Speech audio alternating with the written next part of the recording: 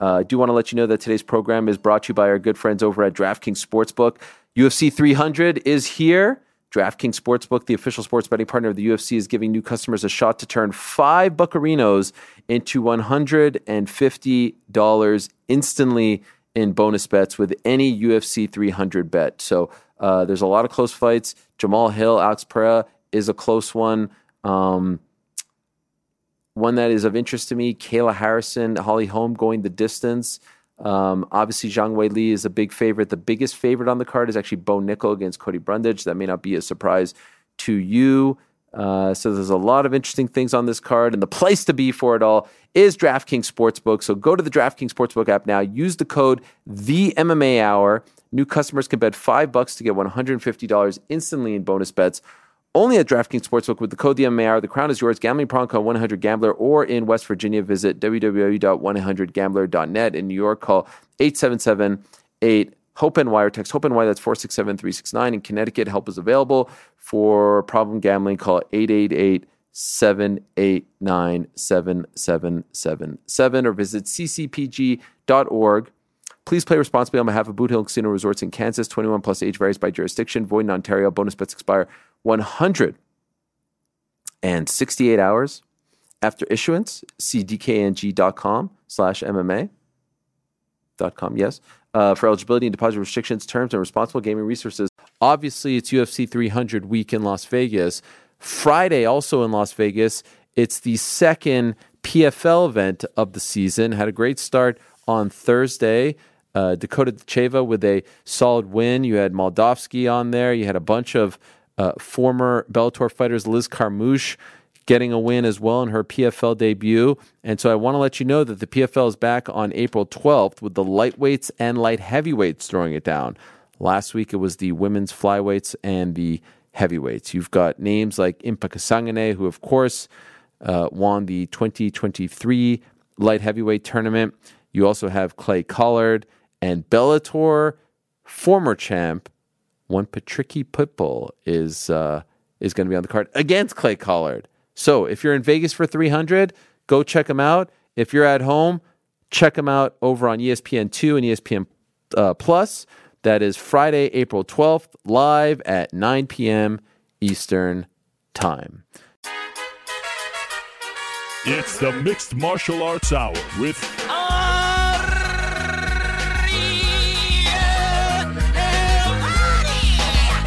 The Mixed Martial Arts Hour is back in your life on this Wednesday, May 31st, 2023. Hello again, everyone. I sure hope you're doing well. It is so great to be back for another edition of the show. We missed you very much on Monday. Of course, we were off due to Memorial Day. Hope you didn't miss us too much. A rare Monday off for myself and the crew.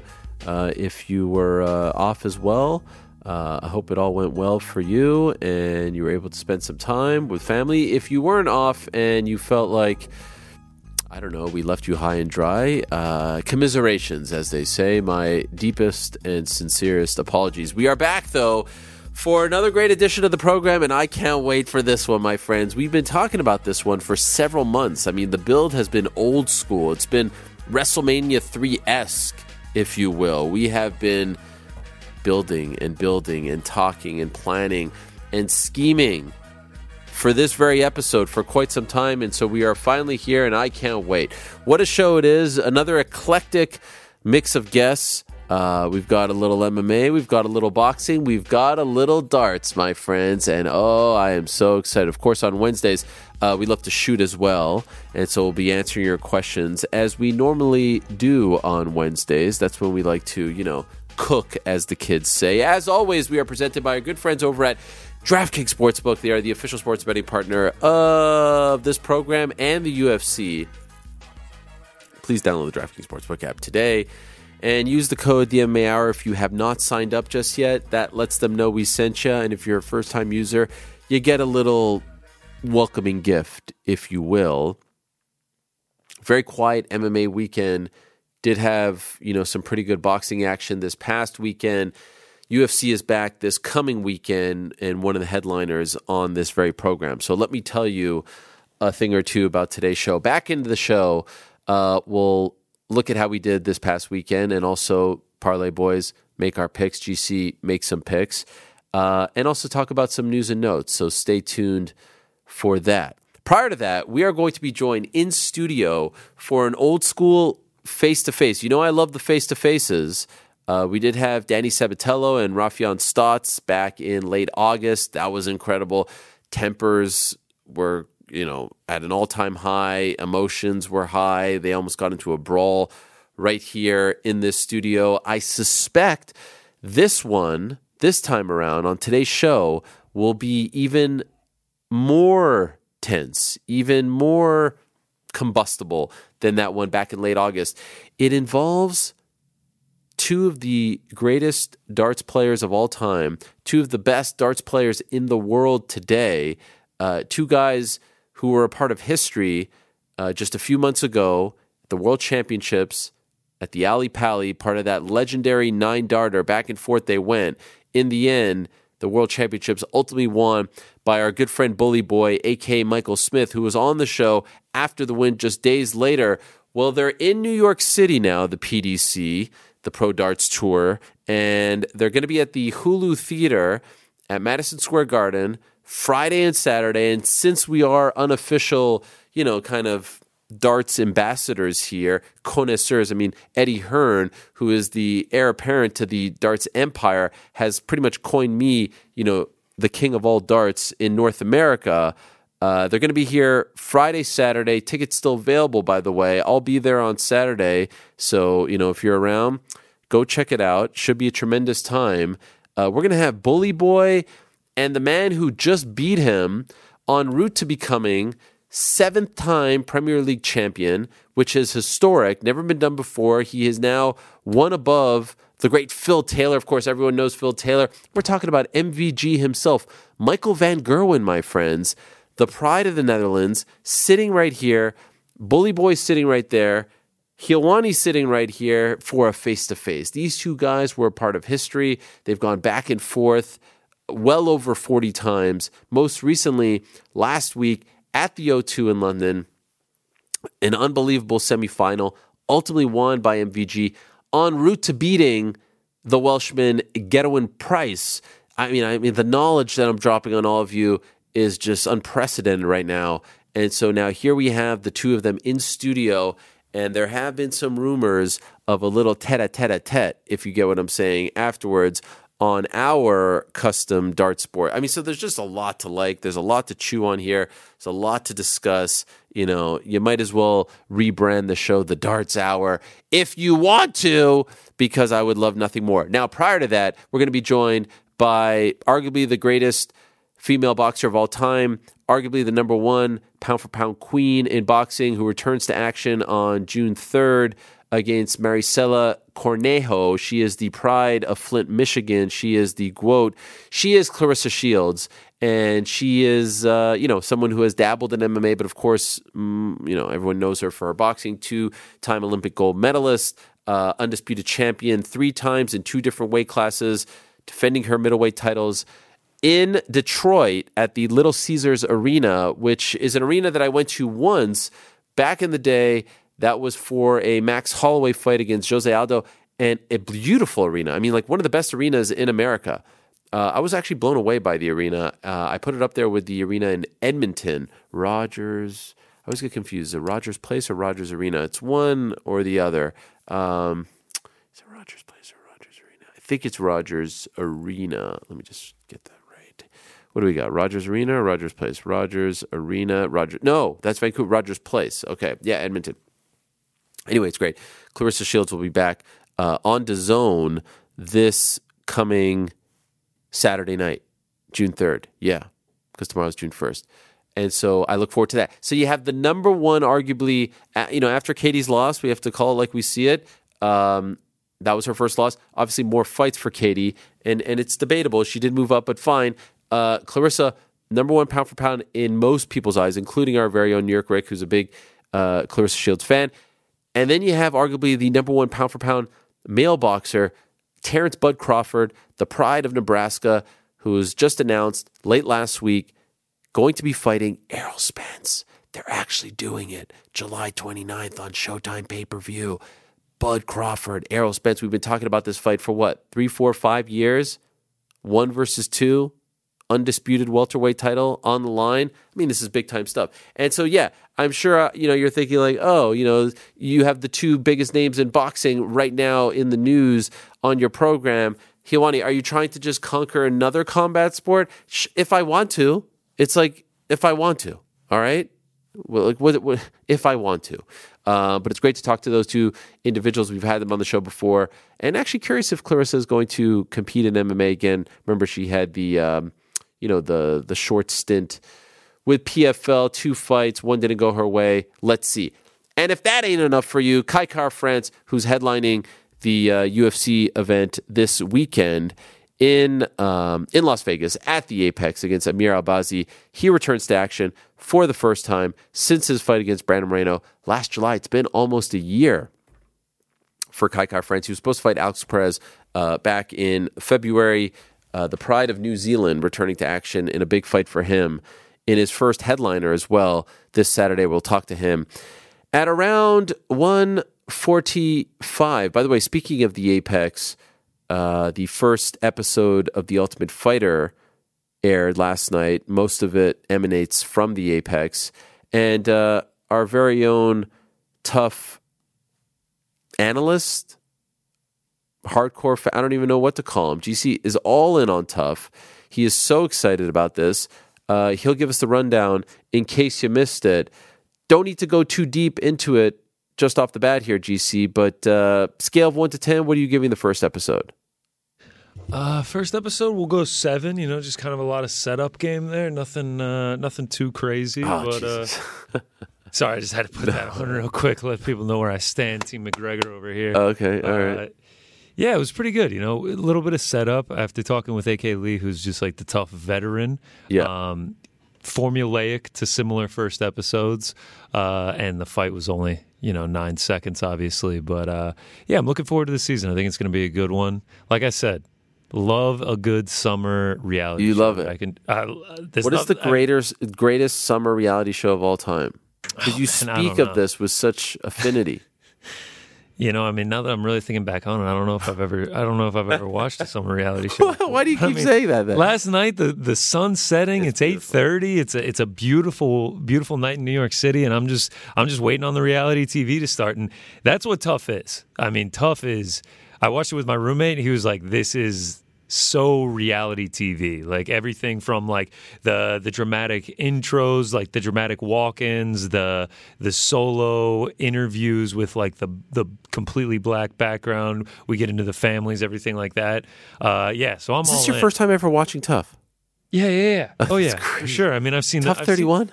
Tough 31, man. Welcome to the world, CB here. I've seen the clips, I've seen highlights, I've seen episodes on, but like we're talking like every single episode every week. I'm going to be locked into my couch first time. And you loved it. I enjoyed it very much. I have high expectations. I'm very much looking forward to the rest of the season. I'm hoping we get more McGregor and Chandler as we go on, but yeah, I'm excited for the season. And speaking of AK Lee, you guys are hosting a post show, right? Called Tough Hang. Tough Hang. Yes, on the MMA Fighting Tough YouTube. Hang. It's not. It's a good hang. It's a great hang. Me, AK Lee, our very own, we got the corner dedicated to him, but Casey Leiden producing, hopping on as well. We did our first episode last night. It was a lot of fun. Oh, I'm sure Casey's all over Tough. He loves Tough. Well, it's great because, he's a fighter, undefeated fighter at that. He kind of gets into the techniques, the coaching, everything like that. He wasn't happy with the lack of coaching we saw. He said it was, a terrible first episode. I'm being like a little bit facetious, but you know what I came to realize last night as this was about to kick off? And I tuned in, I'd say, for like 40 minutes of it. Wow. I'm surprised you lasted that long. Yeah. I was doing some other stuff. So it was like good, background. But I will say it's 1,000% formulaic. None of it has changed. including the transitions and the sunsetting and all that stuff, like all of that, that might have been stock footage from Tough 16. None of it has changed, but I will say this: seeing the excitement and also the master stroke of having McGregor involved, meaning then you can have ESPN promote the hell out of it on their social media, ESPN handles, SportsCenter handles, ESPN MMA, all that stuff. He is just like, surefire engagement views and all that stuff. I realize that this isn't for me. And when I say me, I don't necessarily mean me. I mean fans of my generation and people who were watching back. And I'm not trying to be like the hipster, I watched Tough One. But everyone, I've been freaking doing this show essentially since Tough One. It's really not for us. This is for newer fans like you, fans like my nephew, Jared, who is 14, who called me last night in a panic and being like, is Conor McGregor fighting tonight? What is this Ultimate Fighter show that I keep seeing on ESPN social? Is he actually fighting on a Wednesday night? No, and I had to explain. He had no idea what Tough was. But there's this new era of fans via ESPN, via TikTok, via YouTube, via all kinds of social media, via DraftKings, via gambling, that just didn't watch Tough. And so to them, this is fresh, this is fun, and that's great. That's fine. So I won't necessarily sit here and shit on it. I just don't know if I'm going to partake. To me, the appeal of Tough, as we're going through Tough now, when I said that we're going to do it later, the appeal of Tough was always like, oh, let's see who the great new prospects are that they can find. Or when they did the strawweights, like you had the best strawweights in the world for the most part on the show, or the best bantamweights, et cetera, et cetera. Over time, there's too many UFC events. There's Contender Series. There's 43 events, not to mention all the other promotions out there. There just isn't talent lying around waiting to be plucked up to go into a house for 6-7 weeks, or this one I know was shorter, but typically it's that, so they could go through this just to get a $100,000 contract that lasts 10 years. It just isn't what it was in 2005 because the sport isn't what it was. So you look at the roster and the talent, and you're like, I like the retread thing, like the comeback, but even those guys weren't good enough to be in the UFC, and it wasn't like the guys that they had in the comeback season back on Tough 4, I believe it was. Like Cote was someone who fought Tito Ortiz. Matt Serra was someone who had a great reputation on the East Coast. These guys were well known. The ones that I see on the show yesterday didn't really have great UFC careers not that long ago. What makes us think that just by going on the show they're going to be great again? And so it doesn't feel like the level is that great. But again, to the casual fan out there, they don't know who these people are. They didn't watch them fighting at UFC Apex 47 2 years ago or a year ago. And they just see Conor, they see Chandler, they see free fights or a fight on a Wednesday on ESPN and all this promotion. It's for them. It's not for me. And that's okay. That's fine. It doesn't always have to be for me or my type of fan. And so I'm sure it's going to be a smashing success, and I hope it's great for everyone involved. Yeah, I will say, you mentioned it. Last year, they did Tough, and we were obviously on this show, and there was almost no hype around it at all. I didn't see anybody watching it, live tweeting or anything. Nothing. Last night, it was the only thing on my timeline. Everyone was talking about it. So having McGregor and having Chandler is huge. I will say, I want more McGregor and Chandler. They did a little after Tough thing, and they gave us bonus footage where it dove deeper into McGregor and Chandler, and there was this great clip of McGregor in the back talking to all his coaches where he's getting blue in the face, talking about techniques. He's running out of air. He's talking so much. That's what I want to see. I want to see more of that. I want to see more of the training. Well, the two best personalities and most interesting people on the show are McGregor and Chandler. By far and away. And that in itself is a bit of a problem, right? Because the whole point of the show is to find new talent. I think a couple of these guys are going to emerge as personalities as we go on. Did they address the whole controversy of him bringing his people on? No, and they the draft was different. Instead of going one by one, they just did the sectors, either prospect of 135, prospect 155, or veteran 155, which I thought was kind of a letdown. They did this whole big coin flip and everything, and then it was just boom, draft is over. I was hoping for one by one. You get the drama of where does Lee Hammond go? Does Conor McGregor take him? But overall, pretty entertaining. Looking forward to the rest of the season. You're in. You're locked in. Oh, I'm locked in no matter what. I mean, I bought the damn jersey. How much was the jersey, by the way? Listen, talking finances is tacky. Yeah, fine. I just want to know how much that damn jersey is. It's like $100. I mean, let's be real here. It's one of the worst things in the history. I know you're buying it somewhat ironically, right? You don't actually like the jersey. I hate the damn jersey. Why can't it be a shirt? Why can't it be like a tank top? Why does it have to be a basketball jersey? All right, something funny that I'll say is that like all the guys on Team McGregor, like some of them were wearing the jerseys, and obviously they're obligated at times too for the show. But as soon as they get signed on to Team McGregor, it's just like they all start rocking the Forged Irish Stout hats, hoodies, shirts. Like they just get, balling out with all the McGregor merch. I thought they're sponsored? Hilarious. They have to have some sort of sponsorship because as soon as they show the house, they're just like, oh, we got proper 12 in the house. We got Forged Irish whiskey. Like, let's go.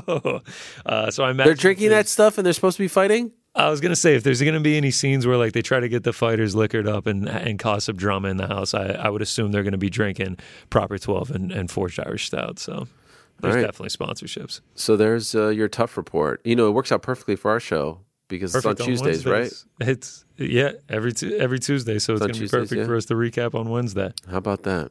All right, well there you have it. There's the tough recap, and Roosevelt Roberts won, right? 9 seconds. 9 seconds. Felt really bad for Jennerman. I mean, they did this whole touching thing about his family, his three-legged dog. I saw that. Yeah. How much he sacrificed to get there, and then are they still doing the thing that if you lose, you have to leave the house? No, I think he has to stay now. That's what Tough Vet. A.K. Lee told me. You know what? This shows how old I am. I think back in the early days, you left the house. I kind of like that. That's sort of Survivor-esque. That it's just like you've been kicked. Now you got all the riffraff still around. Isn't that the worst feeling? That's the dude who was crying that he missed his family and he fought for 9 seconds and now he just has to stay there. Yeah, I mean, he said through tears, he was just like, "I'm wondering if this was worth it. What am I doing here?" Yeah, tough watch for him. Yeah. I mean, I guess he gets to train with, some high-level guys. But, yeah, that is tough. All right. Time now for everyone's favorite segment of the week. It is time. It's time for a good old-fashioned Q&A, MMA fans. Oh, The Ultimate Fighter. What a time. Ladies and gentlemen, it is back. We thought it was dead. To hear from the man and it's himself, not dead. Ariel Helwani. Live from the Box Studios. Still around. Who would have thought? Who would have thought it would be around in 2023 on linear television? Not just ESPN Plus. We're talking linear TV, The Ultimate Fighter. And not just linear, ESPN. Maybe the finale will be on ABC. Who knows? All right. Thank you very much to Mike Heck. Thank you very much to moderator Lewis, as always, for putting together the questions. Without further ado, Mr. Emilio V is up first. And what a great question to kick us off. How was Frank's birthday? Happy birthday to Frankie. And by the way, Frank, now 37 years young officially, or is it 38? Did you turn 38 and we're 37? 42. Sporting a new haircut today. It's not a new hair. Just because you started paying attention to my hair. No, this is new. When did you get this haircut? Saturday.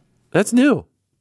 I'm not saying the style is new. In the PDC Premier League. Style is not new. Yeah. What was that about PDC? After he watched Bully Boy in the Premier League, he went and got the haircut. A lot of people saying it is a Bully Boy-esque haircut. Was it? How much was your haircut? I feel like that haircut is. I just did a fade, so it was. That's not a fade. There's some. Yeah, this is one of those. 80 for a fade. It's very like. Talking about money is tacky. I'm being serious though. 80 for a fade. Wow. I mean, I like what you have there. It's a little bit. The poof? Clark Kent-esque, like you have like a little like ziggly thing here. Yeah. I know exactly what you're talking about. I like it. And you missed a spot when you were shaving your head, though. Also, me? Wow. Where? Yeah, I just wanted you to touch your hair. Also, trim the beard. That's significant. It fell out. Did they trim the beard? No, I touched that. I don't trust them. They don't even touch the beard. I got the whole kit and caboodle yesterday in Jersey City for $50. Why are we talking Great money? service, everything. Why can't we talk money? We're friends. Money. We're talking. I'm not asking you how much you make. I just want to know what the streets are costing you these days. That's all. Streets are costing. Wow, both of you got a haircut. Yeah. Joe also got a haircut. Shout out to David's Barbershop. From the looks of it. Joe got a haircut too. That was last week. I started it. Wow. Rick, you got a haircut too? Rick got a haircut? You had to have. Let's see, Rick. Oh, he did get a all haircut. he He did. Haircuts all around, baby. I did get a haircut. Oh, man. Yours is good, too. Shit. All right. I didn't get the memo. Haircut. I'm a once a week type of guy I was anyway. about to say, didn't you? In the last week, you had to have shaved your head. Yeah. Once a week. I just didn't know that we were all doing it in unison. I like it. We need to get on the same schedule. What do you guys go? 3 weeks? 4 weeks? 3, 4. We all come with our fresh cuts. It's like the first day of school. Everyone shows up with their fresh cut. Believe that this is I think on the every first of the month, you need to have had a haircut within the Fresh. Whoa. Fresh. By the way, how was your birthday? It was great. Thank you for asking, Amelia. Emilio. Yeah. What was it? Flash in the control room. Did you guys see that? What did you do? I don't know. I'm confused. Maybe it's the prime. Hung out with Connor on Sunday. Threw Whoa. a frisbee around Central Park. Watched some F1 before that. However, Monaco? it is funny. Connor, can you mute yourself? Come on. I'll take care of that. So we're walking to the bathroom, and I swear to you, this guy is like, Connor Burks, and we have to stop for a minute so No this way. guy could take a picture with Connor. We're in the middle of Central Park. Wow. I just, And he referred to you as Connor Burks? that's what they did. Not yeah. GC. Not GC. Wow. What did that feel like? You know, it happens every once in a while. I Whoa. was in a Costco one time with my girlfriend. Some guy stopped me. My barista at Starbucks. That must have felt great. Yeah, it was Four Brothers for Life. He made it pretty deep into the barbershop selection for Rick's haircut. Oh, okay. Yeah, he immediately brought it up. This was was like, the yeah, one next at time. Central Park, or this was... This was at Central Park. Wow. Park, yeah, Four Brothers for Life barbershop. Shout out. New York Rick, you know Four Brothers for Life? Yeah, he was in high contention before. And it we was just had to- randomly? You just saw him random? Yeah. Wow. Yeah. Stopped and talked to him for a second. Super nice guy, man. Sounds like a great time. Very interesting. So you guys got together... That was on Sunday. just I didn't hear any Was it chatter Sunday or about Monday? that in the text group, so I just didn't know that there was a party. I mean, you're leaving out the best part, Frank. Oh, Well, then I got talked into going to Margaritaville. Oh, yeah. Margaritaville, Times Square. Like, I saw Oh. a different Jimmy side Buffett's of wasting Connor. away. you went crazy. Little He cheeseburger in paradise. said, and Just I the two of quote, you at Margaritaville? There were a couple other people, All but yeah, I mean, it was tourist capital U.S. I love it. I love it. Amazing. that he made was change your latitude, change your attitude. Come on, dude. Changes in latitude, changes in attitude. Wanted And then to as forget soon as we walk in, it's posted on the wall.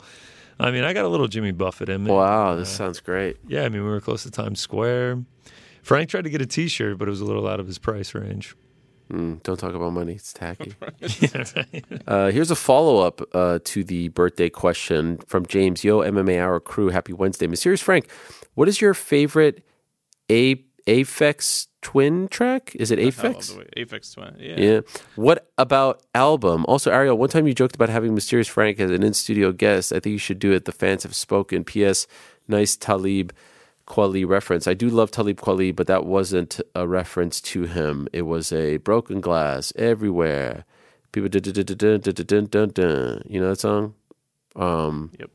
I said a hip hop, the hip hip hop, you don't stop. Anyway, Rapper's Delight. Aphex Twin. What is that? Right. An artist from, That's a person, a singular person? yeah. Okay. So the favorite song track would be Angelo Balsam. Oh, yeah. And then his first album, Selected Ambient Works, would be my favorite album. Okay. What is this, hip hop? No, this is electronic music. Oh, EDM? Funny you mention that because this will give you some ammunition. It's called IDM Oh, for Intelligent Dance Music. what's the difference? It's a lot of offbeat time signatures, a lot of like avant-garde kind of. Are there any lyrics? You might know a track from the '90s called "Come to Daddy." Come to Daddy. It was on MTV a lot back in the mid '90s. Sing it for me. Come to Daddy. It literally sounds like that. So, But moving on. generally, are there lyrics? I don't know how people go, like, let's go to this concert. Like, who's playing? Some EDM. Like, what? You're just going to go to a concert and it's just... It's not like that. Imagine like that, but broken up. I saw Aphex Twin in 2016 in Houston, and it was probably one of the best shows I've ever seen. H-Town. H-Town. Adriano, hello, Ariel. How many grams of salt are we to believe the headlines made by your good friend Chelpie Sonnen? A picogram, maybe? Last week he was having a conversation and dropped some wild little nuggets that didn't seem to be picked up by much of the media. Headline number one, the biggest one, was that he believes Jones Pavlovich was in the works, but the reason for this is because he believes Stipe gained too much weight for his rematch that he thought was believed to be against Francis Ngannou when preparing for July to fight Jones. The coaches didn't like what they saw. Ones that I didn't see much headlines, I would love to get your opinion on it, was Floyd Mayweather did apparently get popped, but was swept under the rug.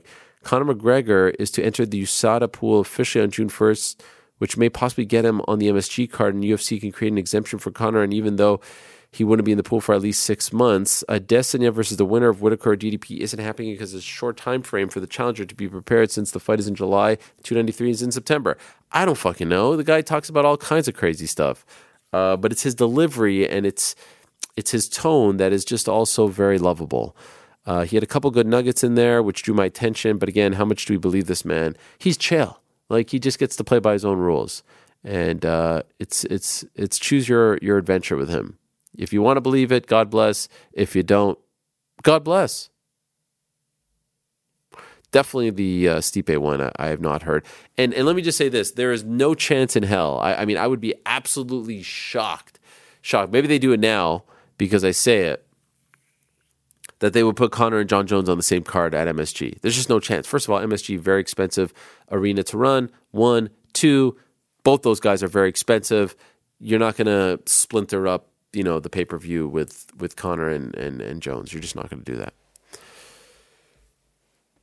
Connor, hey Ariel, what are your thoughts on the recent run-in between Adesanya and Pereira in the airport? Both seem to have a lot of mutual respect for each other, despite the beef. Further, what are your thoughts on the reluctance of the UFC to make the trilogy? This seems like the perfect trilogy match to run back immediately, in my opinion. I mean, especially considering the fact that there's literally no one right now at 185 pounds, and they booked this. It should have been Dricus, in my opinion. And then they booked this fight against Robert Whitaker. But yeah, in case you missed it, they were both at the airport, I believe, in Europe. Because I know Izzy was going to Puerto Rico, and I think Alex was in Europe coming home. And so maybe there was a stopover from New Zealand to Puerto Rico. I saw Izzy with Logan Paul and Alex. Who the hell knows? They ran into each other. They were in the security line. Izzy took a video of Alex. I thought it was funny. I thought it was kind of cool to see them kind of, playing with each other in that regard. But yeah, I mean, I think right now, if you look at the slate and what's to come back end of the year, Izzy versus Alex 3 in MMA, other than the Conor fight, I think is one of the highest grossing fights in the UFC. I think it's just as big, believe it or not, to Jones-Stipe. Because the current fan base, again, the ones that I'm talking to, the ones that Tough is appealing to, it's a whole new world out there, whole new fan base. They know Izzy very well. They love Izzy. He may be their favorite active fighter. They know Alex. They've seen the two fights. They're very recent. They don't know much about Stipe. They don't know much about John. They know John is the guy who came back after 3 years off and just beat Cyril Gane. Am I crazy for saying this, New York Rick? Yeah, you are. Really? In terms of John Jones is a cult of personality. Like, he's a different. I'm saying he's a different beast. John I don't think Jones, he needs Stipe. He doesn't need the dance partner. It's the John Jones show. He's still the guy. Okay, I'm not arguing that, but John Jones, Stipe, business-wise, people don't know Stipe. You're right. So which does bigger?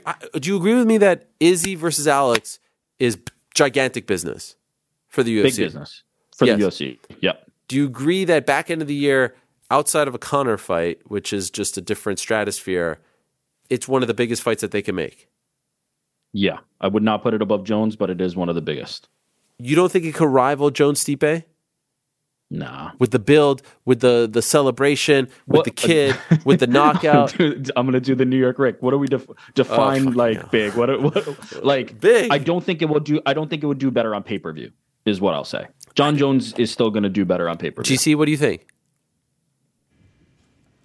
Still think John Jones does better. Yeah. I don't know. Put it on the poll. You don't. Here's the thing about John Jones and Conor McGregor, right? Because let's be honest, the same things you're talking about with John kind of apply to Conor, right? Like it used to be like the Conor fans were the new fans. Now they're kind of like veterans in the game. Like the newer fans are He the transcends. pandemic fan. So does John, though. That's what I was about to say. Does he though? John, On the level of Conor? I know that I'm not- 285 no- card no. was fantastic, but all the metrics surrounding that, like the engagement on everyone's YouTube videos, social posts, the amount of pay-per-view buys that they had. I don't know what the number was. For Jones? Yeah, that 285 card was just so huge. Was it that much bigger than Izzy Pereira? Izzy Pereira was pretty damn big. It was big. It was. But I still think John Jones would be bigger. And I also feel like they'll.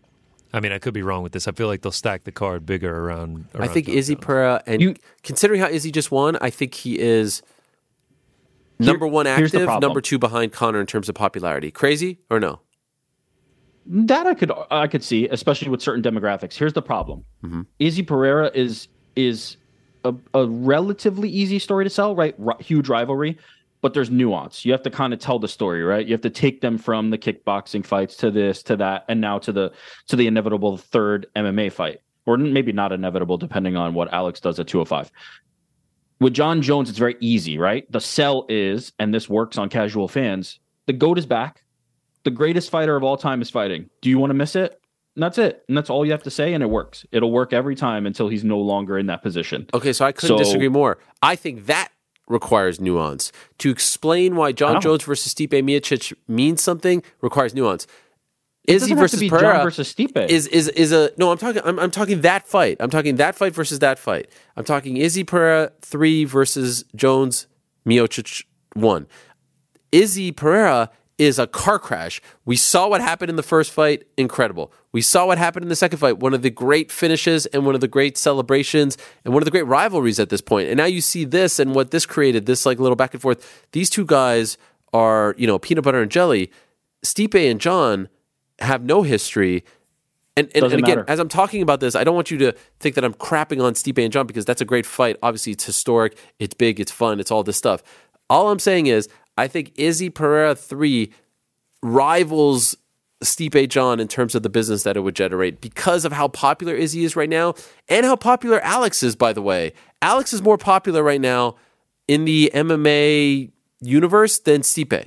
That's a fact. I agree with that. But here's the thing. It's not about Stipe. Stipe is just the foil because John picked him. John versus Sergey, John versus Stipe. It doesn't really matter. Crazy. You think John versus Sergey does as well as? Well, no, because that's a real there's literally no promotional lift there from one half of the equation. Although I don't know how much Stipe is really going to give either. But the story is John. The story is not the competition, right? With Izzy and Pereira, Izzy's next title defense, if it's not Pereira, isn't going to be as big as John's. True or false? Izzy's is rivalry dependent, right? It's the story of Alex and Izzy. So popular. With John Jones, it's John Jones is back. Conor McGregor's back. Conor McGregor doesn't have to be fighting Michael Chandler. Now that's a great fight, and so is John and Stipe. But John Jones could be fighting anybody, and it's a different story. It requires more nuance. Listen, I love that fight. I love that rivalry. I think it's huge. I think you're 100% right, but it's just not as simple a sell as. Can we make a YouTube poll here? I'm actually really curious. Yes, we can. So bigger fight. I think which fight will generate bigger business? X or Y? We're on it. Go ahead. What were you going to say? I was just going to say I'm with you. I think it does rival it, but I think at the end of the day, the John Jones one is bigger. Close, right? Close. Rivals is a good word. It'll give it a run for its money. Think of how many times casual fans have tuned into golf for Tiger or tennis for Serena. John Jones is that guy. Izzy is not that guy. The casuals. It's a different thing. It's a different thing. Really come out for John Jones. I love the rivalry. I think it's up there, but it's different. It's completely different. The morning after the John Jones fight, I went to a diner in New Jersey, and there's like people just sitting there arguing about John Jones and what's next for him in the UFC and everything like that. I never see that ever. Do we agree though that Izzy Pereira is the biggest fight that they can make for Izzy next? Oh yeah, no doubt, doubt, massively, massively. As long as we agree with that. Dylan. Well, I mean, to his credit, because he's just destroyed everybody. Like Israel Adesanya has run through everybody. This is what we need. Bigger fight: Izzy Pereira 3 or Izzy Jones? I mean, that would be the No, that's that could obviously rival Izzy some Jones. real Yeah, big I was about to say, pay-per-views, like, but- being serious right Yeah, now, no, that'd be that's obviously unbelievable. Izzy Jones. Jones comes back down Yeah, to yeah, that'd lightweight be after incredible. that. Do you think 5-year real build to heavyweight. question? Do you think we'll ever hear like the whispers of that one again? Like maybe when Izzy's like kind of like he's gotten through two more title fights. Maybe do Maybe you if think we John ever doesn't want to hear, fight like, Sergey or he doesn't feel motivated by that, he's like, let me just go down real quick. I feel The like build Izzy to would that. have to be at 205. Like Izzy had already had a fight at 205, and now John Jones yeah. is like, Fuck it, I'll meet come in the back middle. to it. Meet in the middle. Let's go. That would be unbelievable.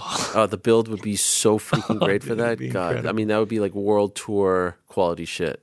The trash Yeah. talk would be amazing. God, I wish we got that. Dylan, Ireland Crew, longtime follower from Toronto. Hello. Would love your thoughts on this. This includes Rick, GC, Mysterious Frank, as you all represent different viewpoints through different eras of the UFC. There is, often an annual discussion about the best division. Do you guys think that the best division is partially determined by the competitiveness of the division in relation to its current champion? Divisions where there have been more title changing hands in contrast to divisions with champions with long defense streaks. Were divisions perceived competitiveness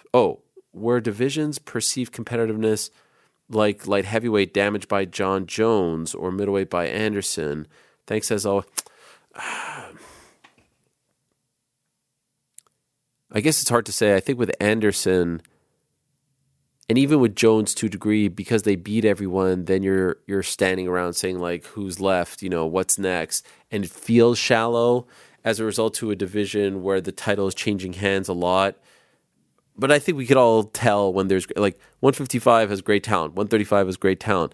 That talent isn't on the same level, and I mean this in favor of the former, as 205 or heavyweight right now. And I think we could all get that.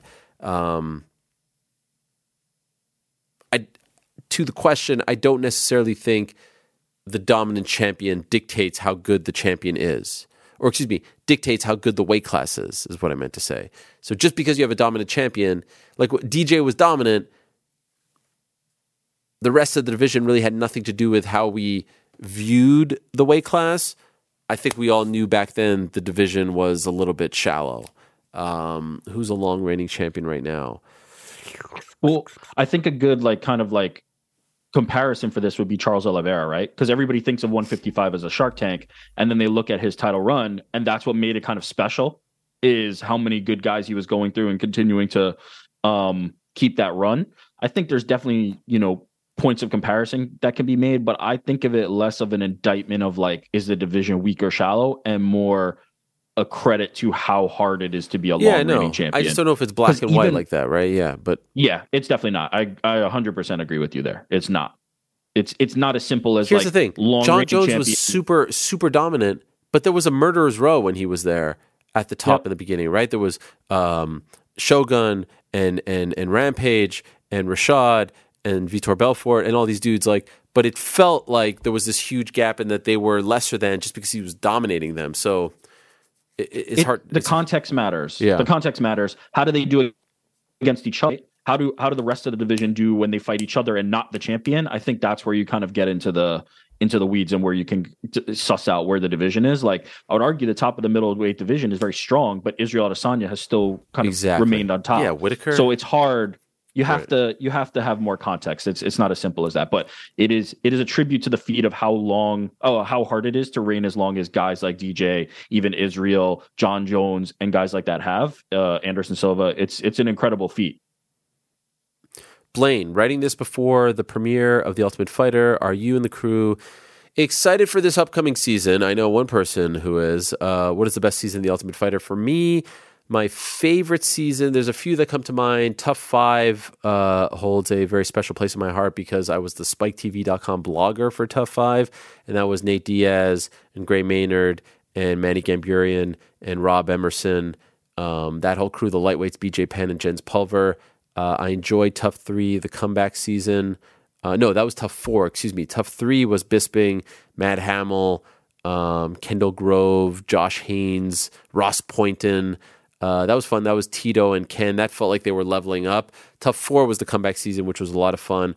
Tough 10 was a lot of fun. That was the Kimbo heavyweight season, Rampage Rashad. The Straw White season was fun because we knew all these people. We knew Carla Esparza. We knew Joanne Calderwood. We knew Tisha Torres. We knew Rose Namajunas from just being the best straw weights in the world and from Invicta, etc. So those are a few that come to mind. Tough One obviously will be very special because it was the first. By the way, we were talking to GC about Tough. New York Rick, are you excited for Tough? Are you into it? Do you have to watch it? No. Are you watching it? I'm watching. I watched the first episode, but it's, the formula hasn't changed in 2 decades, so it's not. It's the same thing. It's not for right? me. Like you said, it's not for me. Look, if you're gonna put Conor McGregor and Michael Chandler on the show, all due respect to these fighters, like the show needs to be 70% Conor McGregor and Michael Chandler. Right. It can't be the same. It can't be the same formula. It cannot be. We're going to learn their backstories, and the only people who are going to care about these backstories are the people who are sticking in for the entire Tough season, and you already got them anyway. It's not getting anybody to stick. And then you get to the end of the season, and everybody's already tuned out. You need to change the formula. The mixture needs to be different. The pie needs to be changed, and it needs to be Conor McGregor and Michael Chandler. To appeal to us, but to the newer fans, is great. This is wonderful. Is it? I've never seen the transitions. I've never seen all this Yeah, stuff. exactly. Out So of curiosity, Rick, like you're obviously what is it called? The Challenge? Yeah. You're like a love huge it. Challenge fan. So like what is changing in that show? Like Great question. that keeps Great you question. so locked in. Well, for one, it's certain things that are not changing. It's the constant cast members, right? We've got now 20, 30 years of history of this show, and they are still there. Like the legends of the game are still around. They've created offshoot legend seasons. They changed the locales, they changed the themes, they changed the storylines, the way the voting is done. Everything gets refreshed on a nearly season to season basis. So, but it's the same characters. Lots of turnover. That's the point, right? I'm not learning about 10 new people that I'm not going to care about by the end of this run. I'm watching the people that I grew up watching. It's a continuation. It's the same people in a different environment. That's what I want, right? I don't know. Like, I don't really know how like reality television fans work. Because if you make the argument for like a Bachelor or Bachelorette, which are like wildly successful, it feels like those are just the same exact formula with different people every single season. Yeah, and by the end, you're supposed to care about them. But I think for me, like, I can only speak for myself. I'm not invested in any of the people. The level of talent, to Ariel's point, is completely diluted, right? There used to like season 5. Ariel was talking about season 5. Season 5 is one of my favorites. Season 5 and 10 are probably the two that I stuck the closest to. We got guys like Nate Diaz on season 5. Like it's just not there anymore. It's just not the same. But yeah, look, if it's working for somebody else, that's fine. But this is why it doesn't work for me. Like, if this season is sold on the shoulders of Conor McGregor and Michael Chandler, they shouldn't be in a supporting role. They shouldn't be in a supporting capacity. All right, there you have it. Fair enough. By the way, Frank, you watching The Ultimate Fighter? I missed the first episode. Yeah. You were still sad about the stars. It was very sad. Why would you have to bring that up? I've never seen someone who was so sad about a team that he only started rooting for 3 weeks ago. I think that's the biggest thing. That's why I feel like it's a bit. Like it's just like couldn't be bothered to even see one star's score the entire season, and now we're getting text updates. Like, I texted him at one point. My birthday's. He doesn't He's text just enough. He's texting too much. Like, what the hell do you guys want? Well, here's the thing: is that we'll text 80 times in a row, and then Frank will just be like, "Dang, the Stars are down 1-0." I mean, I texted really him blows, about guys. Just trying to relate with you guys about the Sunday plans, and he's just like, "You just better hope that the Stars win, or I'm going to be in a really bad mood." I'm just like, dude, Frank, can I give you a point of advice? Frank, can I give you a little bit of advice? I think you're going to do it regardless of what I say. I know if you don't want it, I won't. go hear ahead, it. go ahead. Come on. I think you overcorrected a little bit to their criticism. I think when they were like ribbing you about the Stars thing, you overcorrected to now a little too much texting, and that's what they're now feeling. They're feeling that overcorrection.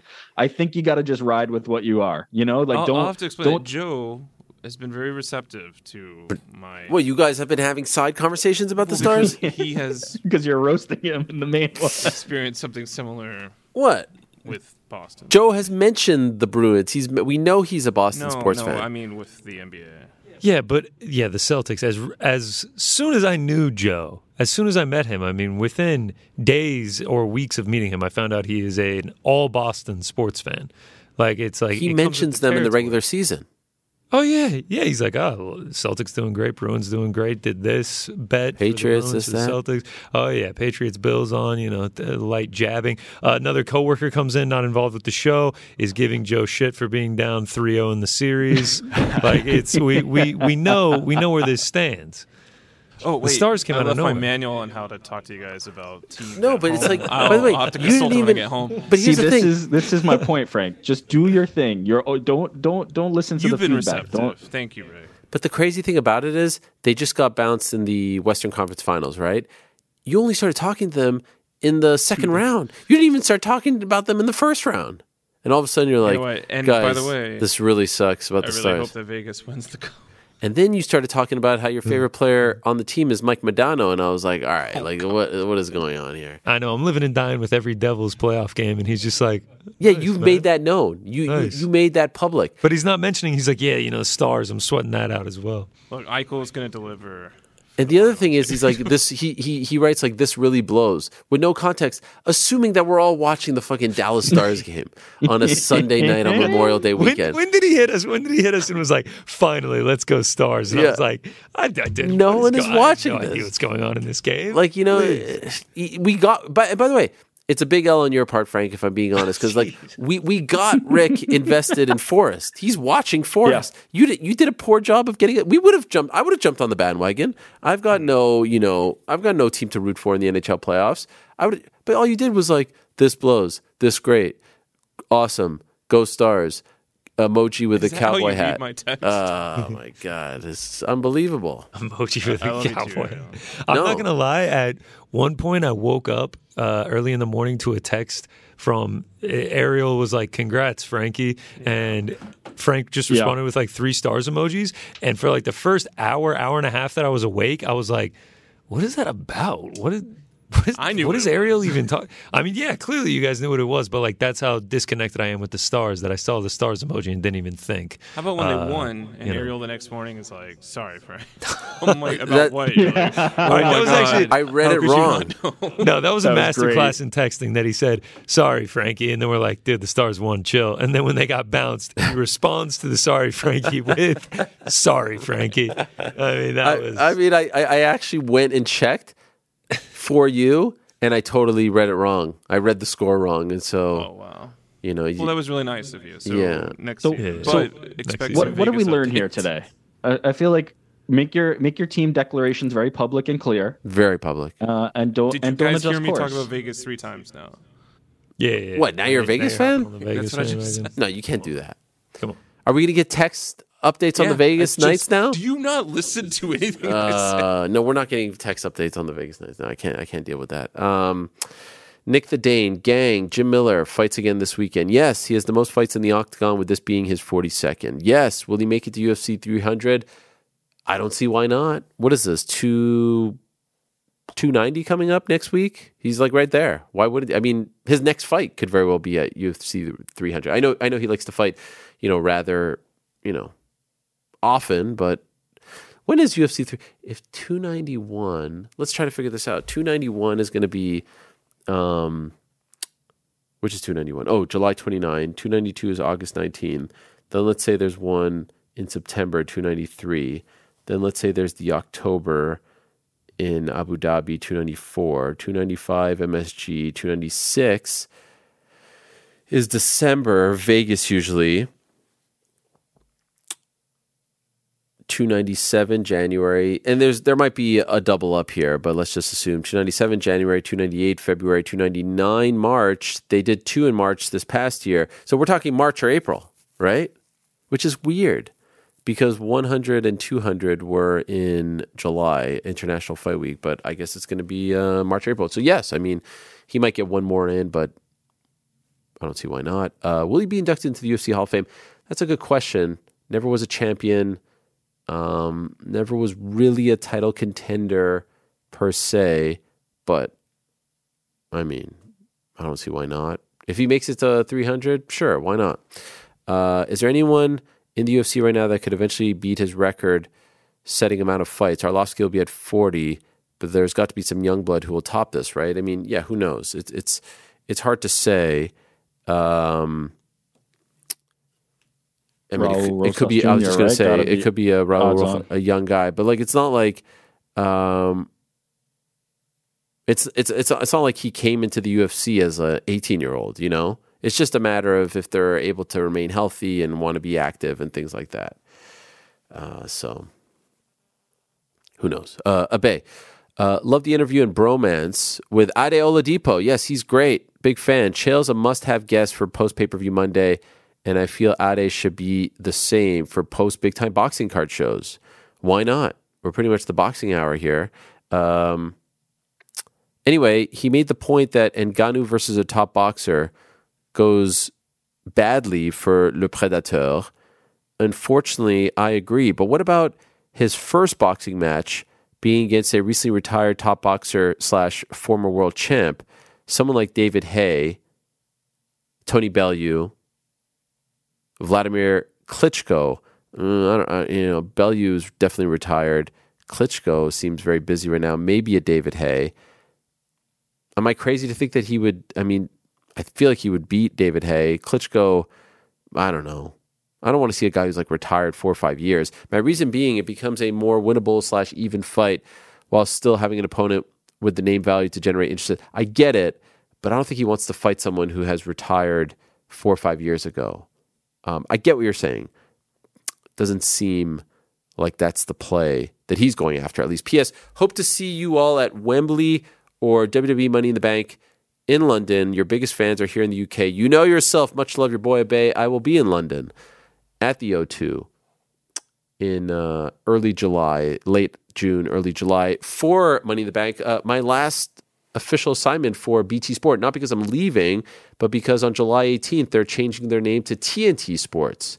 And I don't think I'll be doing anything between July 1st, 2nd, and July 18th. So, one last hurrah with the BT brand, if you will. So that should be fun. Back in London. Was there last year. Manji, Ayu Bowan Ariel. Last Wednesday marked the 9th anniversary of TJ Dillashaw finishing Hannah Brown for the first time to win the bantamweight title, one of the biggest upsets and one of the biggest betting underdog wins in MMA history. Can we talk about the Baron? Before he got beat that night, he was the number 3 ranked pound-for-pound fighter in the world. I don't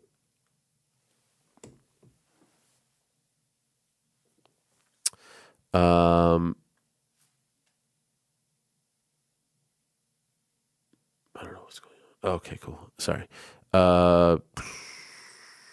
He was on a freaking 32-fight winning streak, which included 9 fights under Zuffa. People go to his Wikipedia page and see a bad run to his career and give no love to what he achieved. Can we show some love to Hannah Brown? Yeah, he was one of the best. I mean, at one point, when Dominic Cruz was injured, he was the man at 135 pounds. I do wonder, though, if that missed, obviously the loss at 173 was huge, but then missed weight 177, and there were reports that he hit his head. And I feel like that changed the trajectory of his career. Like he was never quite the same after that. That's the one where he pulled out on just days' notice and then, hours' notice. And Joe Soto stepped in to fight TJ Dillashaw in Sacramento and Dillashaw beat him. I feel like that changed everything for him. The 173 loss was huge, but what happened at 177 was detrimental to his health, in my opinion. P.S. I hate when people take fighters' accolades away because of a bad run. Anderson, BJ, Tony Ferguson are a few that face the same fate. 100%. 1,000%. That's why it's hard to, argue with someone who maybe didn't watch BJ in his prime and you say, like, BJ's one of the all-time best, and like, what? The guy ended his career with 5 straight losses. But, like, no. At one point, he was top 2 pound for pound in the world. Top 3 at worst. It was Fyodor, it was Anderson, it was him. Hannah Barao, 1, 2, 3, 4, 5 straight losses. He ended his UFC career. Beat Phil Nova. Prior to that, lost 2 in a row.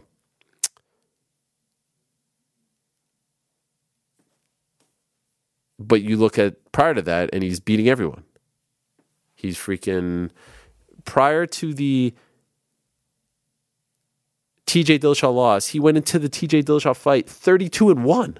32-1. And he was beating a who's who: Uriah Faber, Eddie Wineland, Michael McDonald, Scott Jorgensen, Brad Pickett, Cole Escovedo, Chris Carriaso. I mean, these were the top guys. But then, I really think what happened at 177, hitting his head on the sink, changed everything for him. All right, a few more questions, and we shall get to them in a bit. For now, though, let us go to the man who is headlining his very first UFC card. He is doing so this Saturday at the world's famous Apex in Las Vegas. We last saw him last July, so it has been quite some time since we've seen the pride of New Zealand, one Kai France, in action. We get to see him back in action, which I know is very exciting to many fans, including our very own GC, who's rocking the Kai France shirt on today's episode. Let us go to Vegas and say hello to Kai France. Hello, sir. How are you? Morning, Ariel. I'm good. How are you? I'm doing well. Are you not adjusted to the time zone there? Because I saw you were online very early this morning, and it was like 7 a.m. my time, which is like 4 a.m. your time. I was a little concerned about your sleep patterns. Is everything okay? Yeah, no, we're good. Okay. I was probably just up going toilet because I'm waterloading at the moment. Oh, no. Yeah, that's no fun. All right. So I just wanted to make sure. You did just receive your bags, though. 3 days without your bags? Yeah, just got them. But I knew, like, something I've learned early on in my fight career, always pack your mouthpiece and your carry-on. That's all you need to fight. That and your health, all the hard work's done, so you don't have to worry about a bag. So we were good either way, but it came today, so... A bit annoying? Or like were you annoyed? Were you agitated? It's always annoying when the bag doesn't show up, right? It is, but it's out of my control. Like, I don't really put energy into it. It is what it is. I'm not really one to hold on to things. It's fight week. You got to adapt. You have to be able to just roll with it. That's how it goes. It's never going to be smooth sailing, and that's what I love about the fight game. I travel 15 hours to go compete, and you just have to go with it. And then fight day, you just got to be able to perform at your best. So, yeah, it's all a part of it.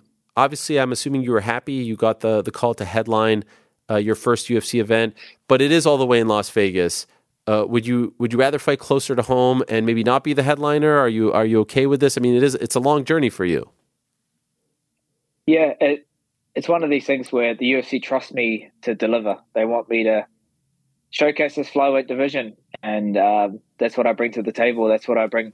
That's what I'll be bringing Saturday night, is going for these finishes. I've had five or six bonuses now. 11, 12 knockouts on my record. So it's on my resume to put on exciting fights. So it's nice that the UFC, see that, and here we are now headlining. So wherever it is, it's always great that we can be the main fight and get more attention, more people watching, and I can go out there and remind everyone why I'm one of the best flyweights in the world.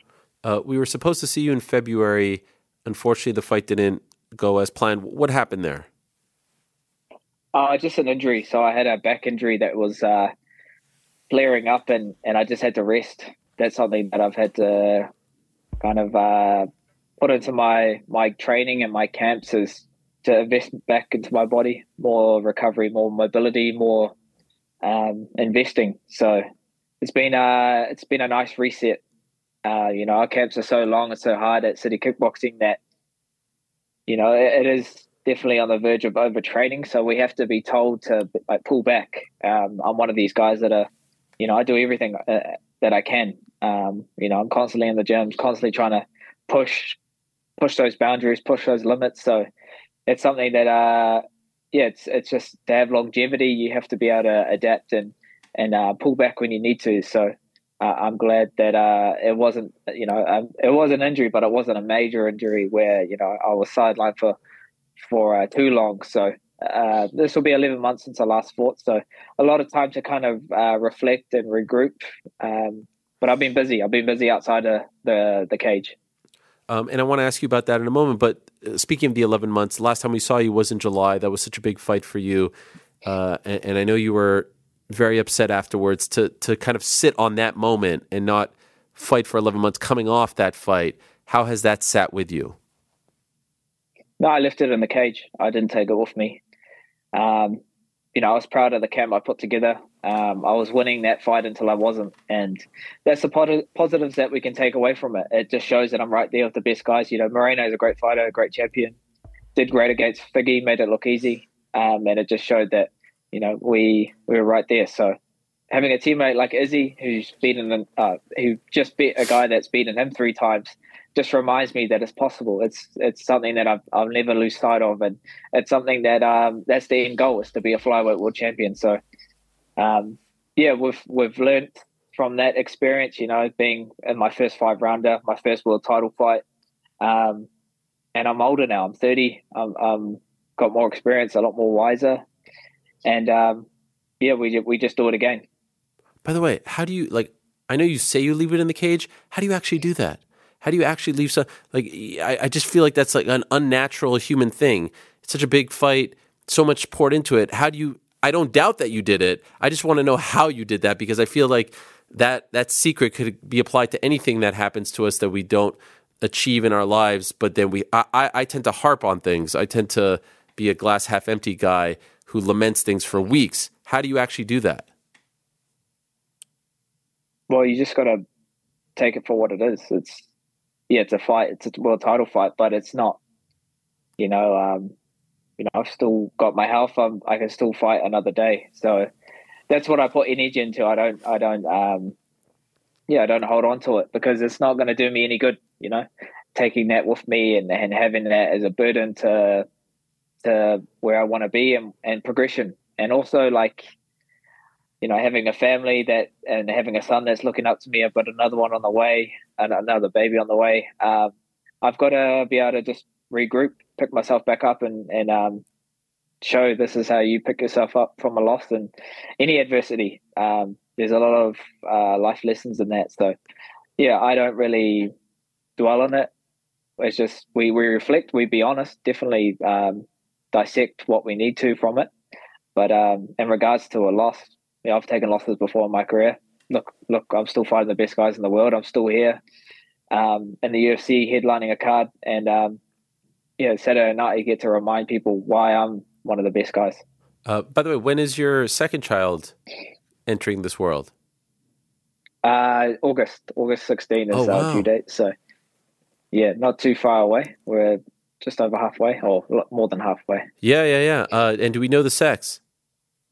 No. It's going to be a surprise. So I like it. Something this year I wanted to do is be more patient. So it's a great way to practice it. Did you leave it as a surprise the first time around? No, the first time we found out early, but this time, it's just there's no either way. Blessed boy or girl. My brother, my son's going to be he's going to love having a sibling, and he's going to be a great brother to whatever it is. So it's nice that growing the tribe, growing the Karawharans whānau, and this is what I love to do. I love having more responsibility, more, I guess, purpose, more things to fight for. Keeps me hungry, keeps me accountable, and just keeps me pushing to be better. By the way, not a lot of people doing that these days. They do the reveal thing with the balloons and this or that. I love that. Very old school. I have 3 kids, and all of them were surprised. The gender was a surprise, and there's no feeling like that. There's very few surprises left in life, and so much respect to you guys for leaving it to that. I love that. It's a very special thing. And so, all right, so we're getting this call to headline this event, and just curious about that Australia card. Getting a chance to fight so close to home, I'm sure was very exciting for you. What was it like when you had to make the call that you couldn't fight on that card with the likes of Alex Volkanovski and so many others, because it had been such a tough 3 years for you guys, especially you guys, right? Everything when you had to make that call. Yeah, definitely. It was one of those. I was gutted that I missed out, but I was still there as a guest fighter, so I got to soak up that atmosphere, and just seeing the fans how excited they were to have the UFC back on home soil and the flesh, seeing it in their own city. So that was awesome, being in Perth and just soaking up their energy with my hometown support. But it was a shame, because that crowd was crazy. Like, just seeing, only in Australia you'd get the chants that were going around. Only in Australia that they're so vocal like that. I think at one point they were trying to get a beer tower around the whole stadium, so they're stacking up cups, trying to get them around. I think Tai Tuivasa did about 12,000 shoeies that day, and he was just it was just awesome to be there and to see Alex go out there and lay it on the line, challenge himself, and the crowd was robbed of that win.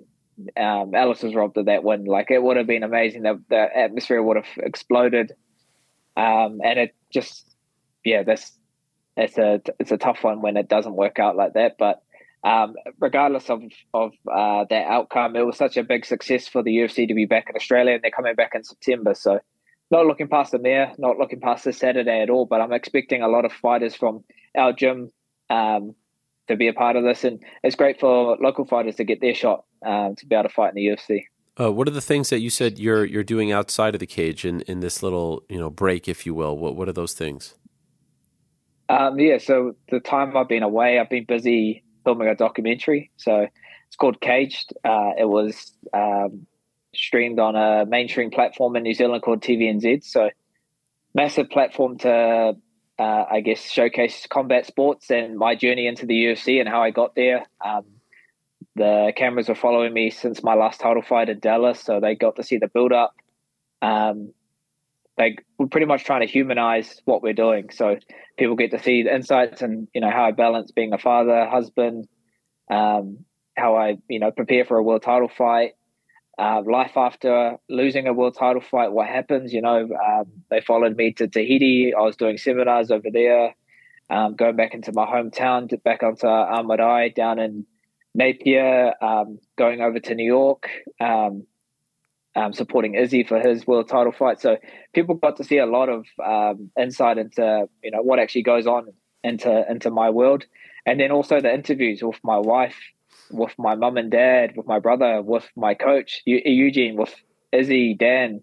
So it was awesome to get how they actually think of me and my journey. It's pretty surreal when you look back on how far I've come and where I am now, to be the only 1% that make it in the sport, and especially on my side of the world. So pretty privileged and honored to be able to showcase that and represent New Zealand combat sports. So now people that don't necessarily watch fighting are my audience now, and awesome thing about it is just another chapter. I'm still in my career. I'm still on this path, and now they're on that journey following me into this fight. So that's been something I've been doing. Also, I'm coaching for a rugby team down at it's the Warriors is the team. It's a rugby league team in New Zealand, a professional team. So I teach the wrestling and kind of the mental aspect that fighting has taught me and what martial arts has taught me, and how I can implement that to them on the field and help them in their sport. Also efficiency on how to use your body, and then also how to use your weight. So I'm a flyweight, but I can make myself feel like a heavyweight. So heaps of things I've been able to take away from being in that space and being in that coaching environment, but also building together. So now, I've told the boys before I left that I've been watching them play every week, and now it's my turn to go out there and go to battle. So it's great that we can collab, City Kickboxing, the Warriors, and do it together. Okay, I love both of the things you just talked about. Number one, can we see that documentary here in the United States, or at any point will it be here? It will be there. It will be available eventually. It just plays in New Zealand for the time being. Okay, but we've got all that content. So once it's finished its deal in New Zealand, then we can showcase it to the rest of the world. So definitely be on the lookout for that. It's called Caged by Paikara France. And I have seen photos and stuff of you teaching the rugby players at the gym. I see Izzy as well involved a little bit, but like, you're the coach, meaning like, are you working with them on a consistent daily basis? I thought it was just like hey, like I saw one time Alex Volkanovski shooting baskets with one of like the Australia, and I was like, oh, that's a nice promotional thing. You're actually on the staff? Yeah, I did the preseason last year. Wow. For 3 months, I was taking them twice a week, and then in season, it's I'm not the priority training. I'm just complimentary. So I come in every 2 weeks, just when they can fit me in. So these guys are traveling pretty much every weekend to Australia to compete. So I'm just coming in there to give advice, upskill as well as just keep them sharp, keep the standards high. So yeah, I'm heavily involved. This is a team I've grew up watching, so Wow. it's pretty surreal for me to be involved and looking at the coaching staff. They were guys that I grew up watching, so now I'm working alongside them and just seeing how open-minded they are. That's what I've loved about it, is they're really welcoming. And I brought my teammate in, John Vaki, that he went to the Commonwealth for wrestling, so he can help when I'm not there. So he's helping out now.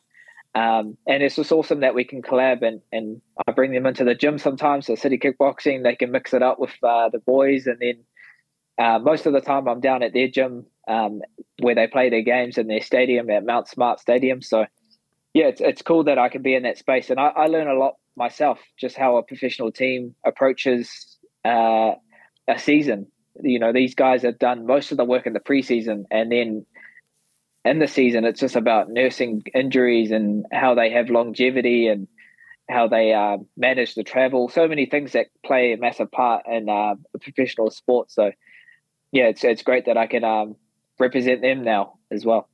I love that. That is a brilliant role for you, especially since you grew up watching that team. And you mentioned Izzy's win in April. For someone like yourself who kind of a little bit in the same boat, right? Like you were coming off a loss, and I saw the video of you reacting and the video of Alex, like just how tight knit all of you are is pretty special.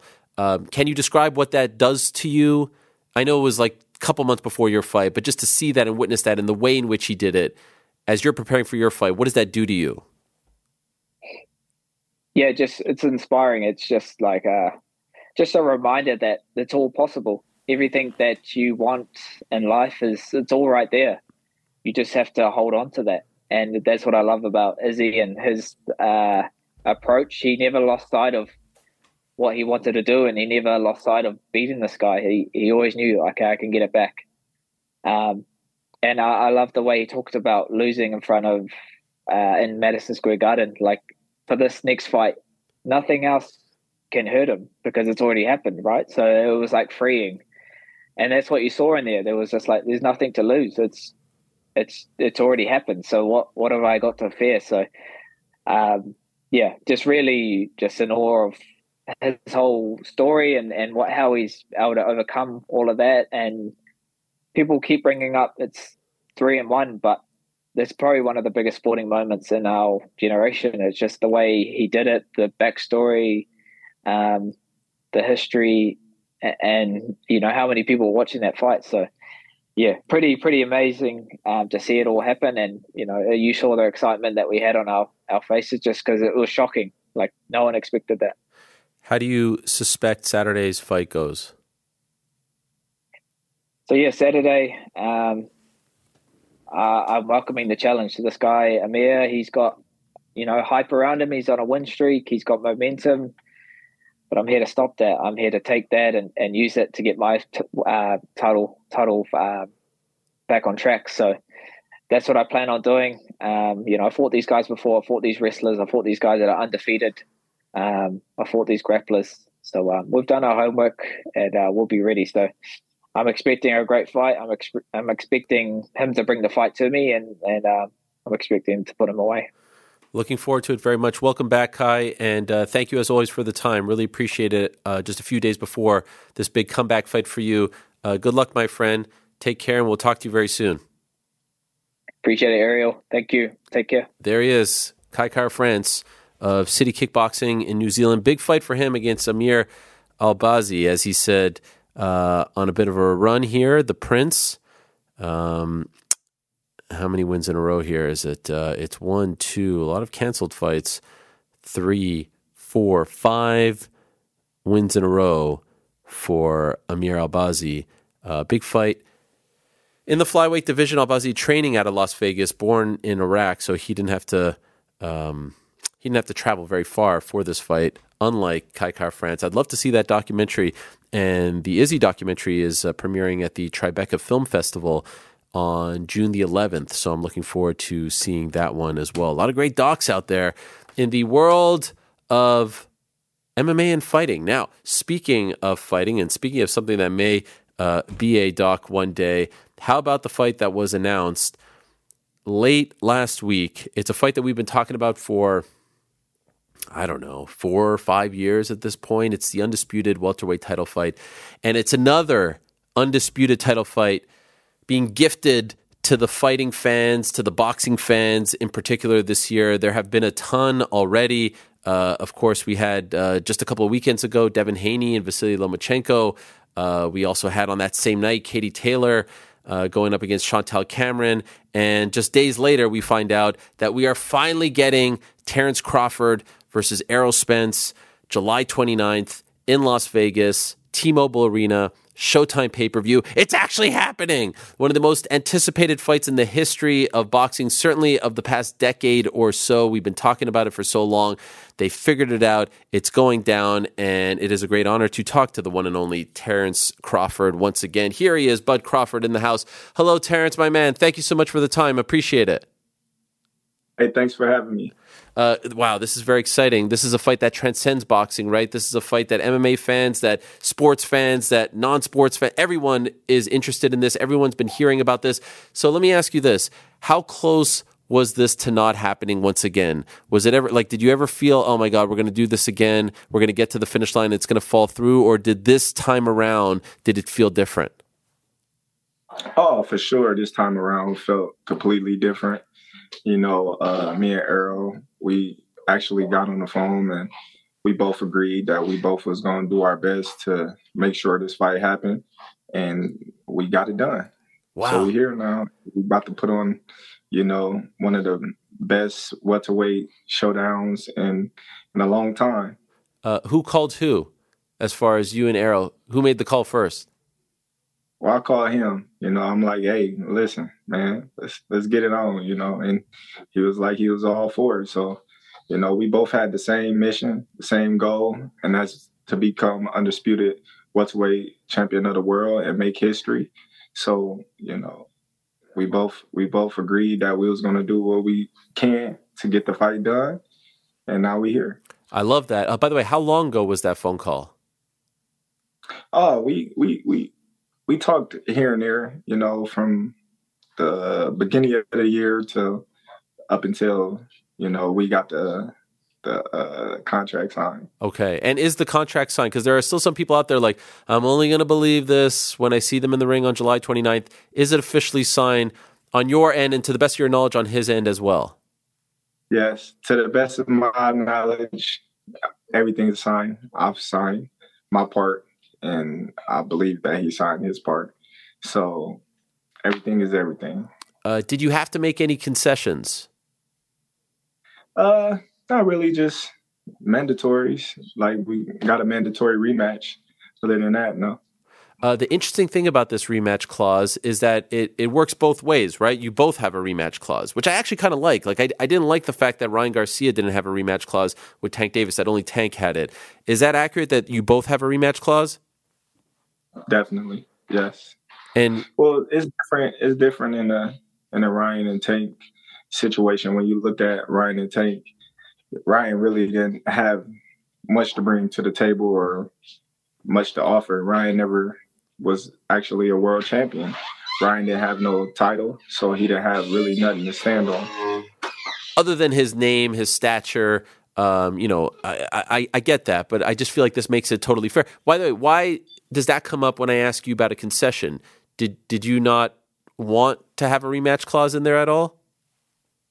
Well, I really didn't care, but if it makes sense for us to have a rematch, then it makes sense.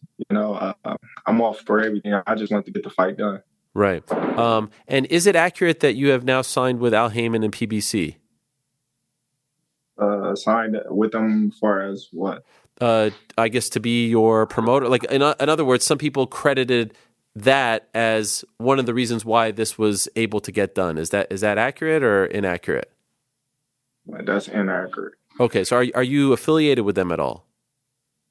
For this fight? 2 fights, yes. Okay, so why do you say it's inaccurate? Like, you think this would have gotten done regardless? No, I'm just saying it's inaccurate because it's not like we signed a promotional deal with PBC or Showtime or anything like that. We just doing business together for the time being, and who knows? Hopefully in the future we can continue to do business if everything goes according to plan. So if someone out there is hearing us talk and hear me being all excited about this fight, saying like, what took so long? In your opinion, I know it's a long and winding road. Like, what the hell took so long to make this fight happen? Well, business, everything happened at the right time. I believe this is the right time for this mega fight to happen. And, I really don't care what took so long. All I care is that we're here now. And, I'm more than excited to get in the ring and show everybody that I'm the best fighter in the world. We were just talking about Tank and Ryan, and I know that Ryan didn't have the belts, and we can argue about who's higher on the pound for pound and whatnot. But I remember working for Showtime on that that week, and I said that I think that there's going to be a trickle down effect by these two guys who are working for two different promoters or working with two different promoters on two different networks. They got together in a room and said, we're going to make this happen. We're not going to let this fall through. And I said that I thought that there would be a trickle-down effect where other fighters would see all the money that they made, the business, the buzz, the hype, and that we would see other big fights made as a result. Is there any part of you that was sitting at home in late April watching that and said, if these dudes can make it happen, we need to make it happen. Let's go. Our fight could be even bigger than their fight. Ours is an undisputed title fight. Like, come on, let's do this. Was there any part of you that was watching that and that, that visual in Vegas in late April helped trigger what, was announced late last week? 100%. No. Okay. We was already talking before that fight even, got announced, and we was already making the proper steps to sealing the deal. So I wasn't too concerned with I wasn't too concerned that they was fighting, that we needed to get our deal done because we was already, working towards that. Okay, fair enough. They did pretty well though on pay-per-view. The numbers are around like 1.2 or so. Are you confident that yours will do even better? Your fight will do even better? Well, that's the plan. That's the plan. We all, plans to do big numbers, and we pray that everything goes according to plan. That's all we can do, right? Sure. That sometimes when there's friction, when there's beef, if you will, that helps sell the fight. There was certainly friction between them, and as of right now, that's the biggest fight of the year in terms of pay-per-view sales. Do you feel comfortable in that role? Do you feel any friction with Errol Spence? Well, I think this fight sells itself.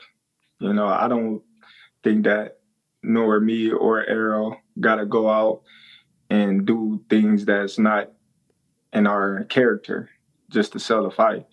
When you look at the fight, you say, okay, you got two undefeated top 5 pound for pound fighters in their prime going head to head for the undisputed welterweight championship of the world. Two action-packed fighters. What more do you need? You don't need me going out there acting all crazy. You don't need him going out there acting all crazy just to sell a fight. The fight is going to sell itself because everybody know what they're getting come fight night. How do you feel about Errol? Far as? Just as a person, do you like him? Are you cool with him? Well, I can't say I'm cool with him or I like him because, I'm not around him, or we're not friends like that, like buddies hang out together. From the outside looking in, he seemed like a laid back, chill type of guy, family type of guy, like to have fun here and there. That's all that I can, say about him because I don't know him personally. He has been through a lot, with the car accident, the eye injury, etc. Do you feel like, and some, no fault of his own, these things happen, but do you feel like he is not the same fighter that he once was maybe a couple of years ago?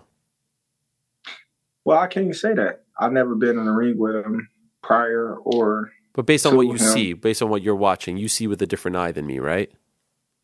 Well, based on what I see, he's done everything he's done to get to where he is right now and still have 0 blemishes on his record. So we really can't say.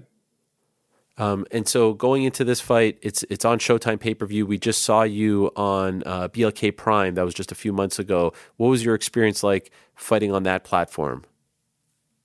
Oh, it was good. It was cool. BLK Prime, they did a wonderful job with my last fight against Avanesian.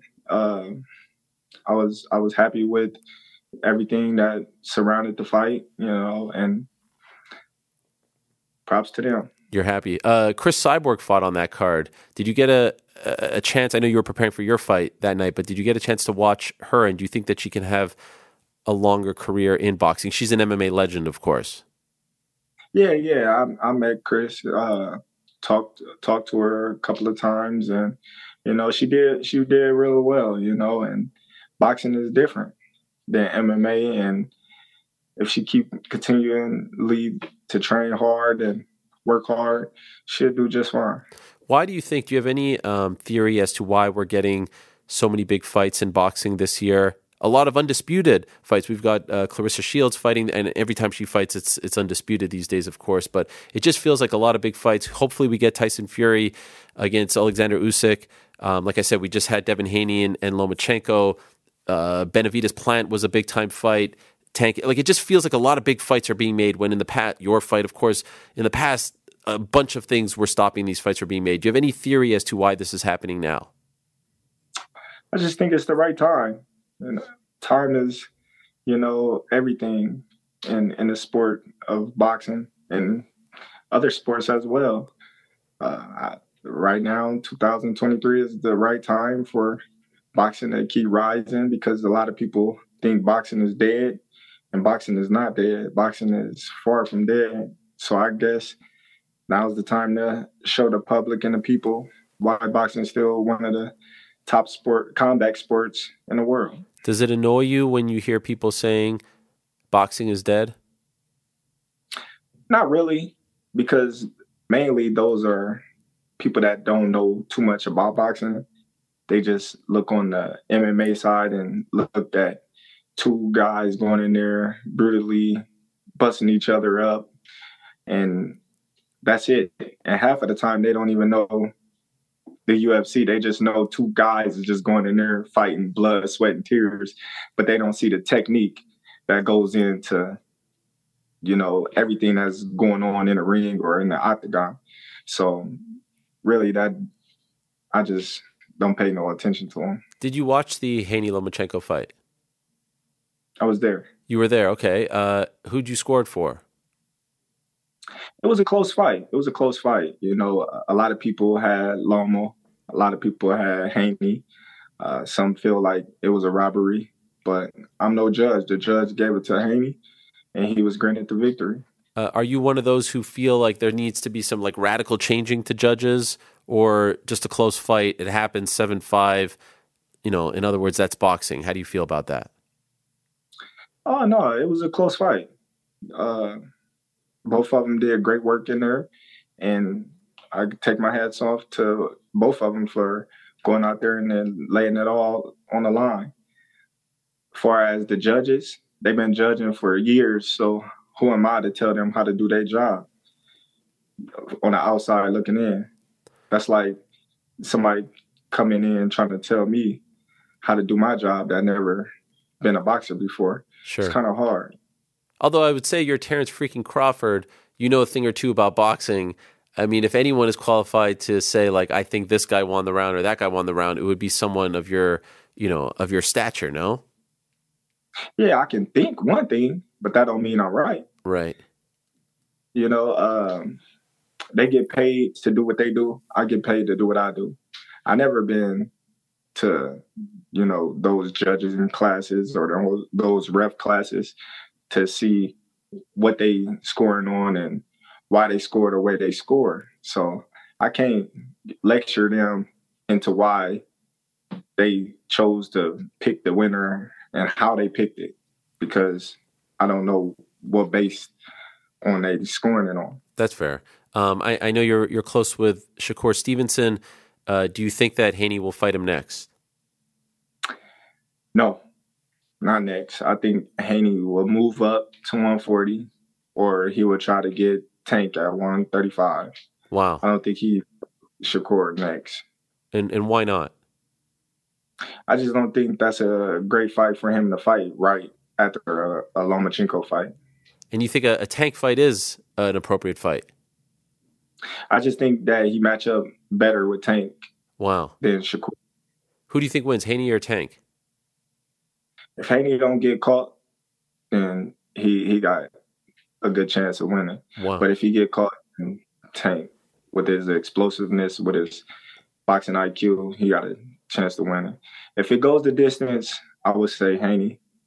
By stoppage, I would say Tank. And I feel like I know the answer to this, but Shakur or Haney, you're picking Shakur? Shakur over everybody. That's your guy. I respect that. Another one of your guys, Michael B. Jordan, you helped him prepare for Creed 3. We're seeing a lot of influencer boxing these days. Could Michael B. Jordan be successful in a legit boxing match against some of these influencer boxers, given what you've seen from him? Yeah, but it's hard, though, because once these guys start getting punched, then you really get to see the real character. You get to see how they react. You get to see their body language. You get to see a lot about a person once they get hit. Yeah, everybody can look good on the mids. Everybody can look good shadow boxing and hitting the bag, but what they gonna do when they get hit? So Michael B. Jordan, he's very talented. He's very skilled. He's athletic. But I can't go out on a limb and say he'll be this type of fighter or this type of fighter, being that I've never seen him get hit before. Right. Are there any of the influencer guys that you like that you would say like, oh, I want to go out of my way to watch this guy? I kind of dig him. No, not really. Not really. Not far as in the fight game. A lot of people, they put on the gloves and they hit the mitts for social media, but we don't see them in the ring. And the guys that we do see in the ring, we see how hard it is for them to get used to actually boxing. Right. A big story in our world, in the MMA world right now, is Francis Ngannou. He's looking for a big fight against Tyson Fury or, a Deontay Wilder, someone like that, and Anthony Joshua. Do you know anything about Francis Ngannou, and do you think he could hang with any of these guys? Listen, that guy is a puncher. He's doing his thing in MMA, but it's different over there, calling out the top heavyweights of the world today. I don't see him having a chance with either one of those guys. And that's just being honest. Yeah, no, I appreciate the honesty. So if you were advising him, like if he asked you, would you say just stick to MMA? No. He got some skill. I would tell him, get your feet wet. Try to fight some of those lower tier guys first, just to fill yourself out and, get used to being in the ring and going around. And it's different. MMA and boxing is different. So just get used to,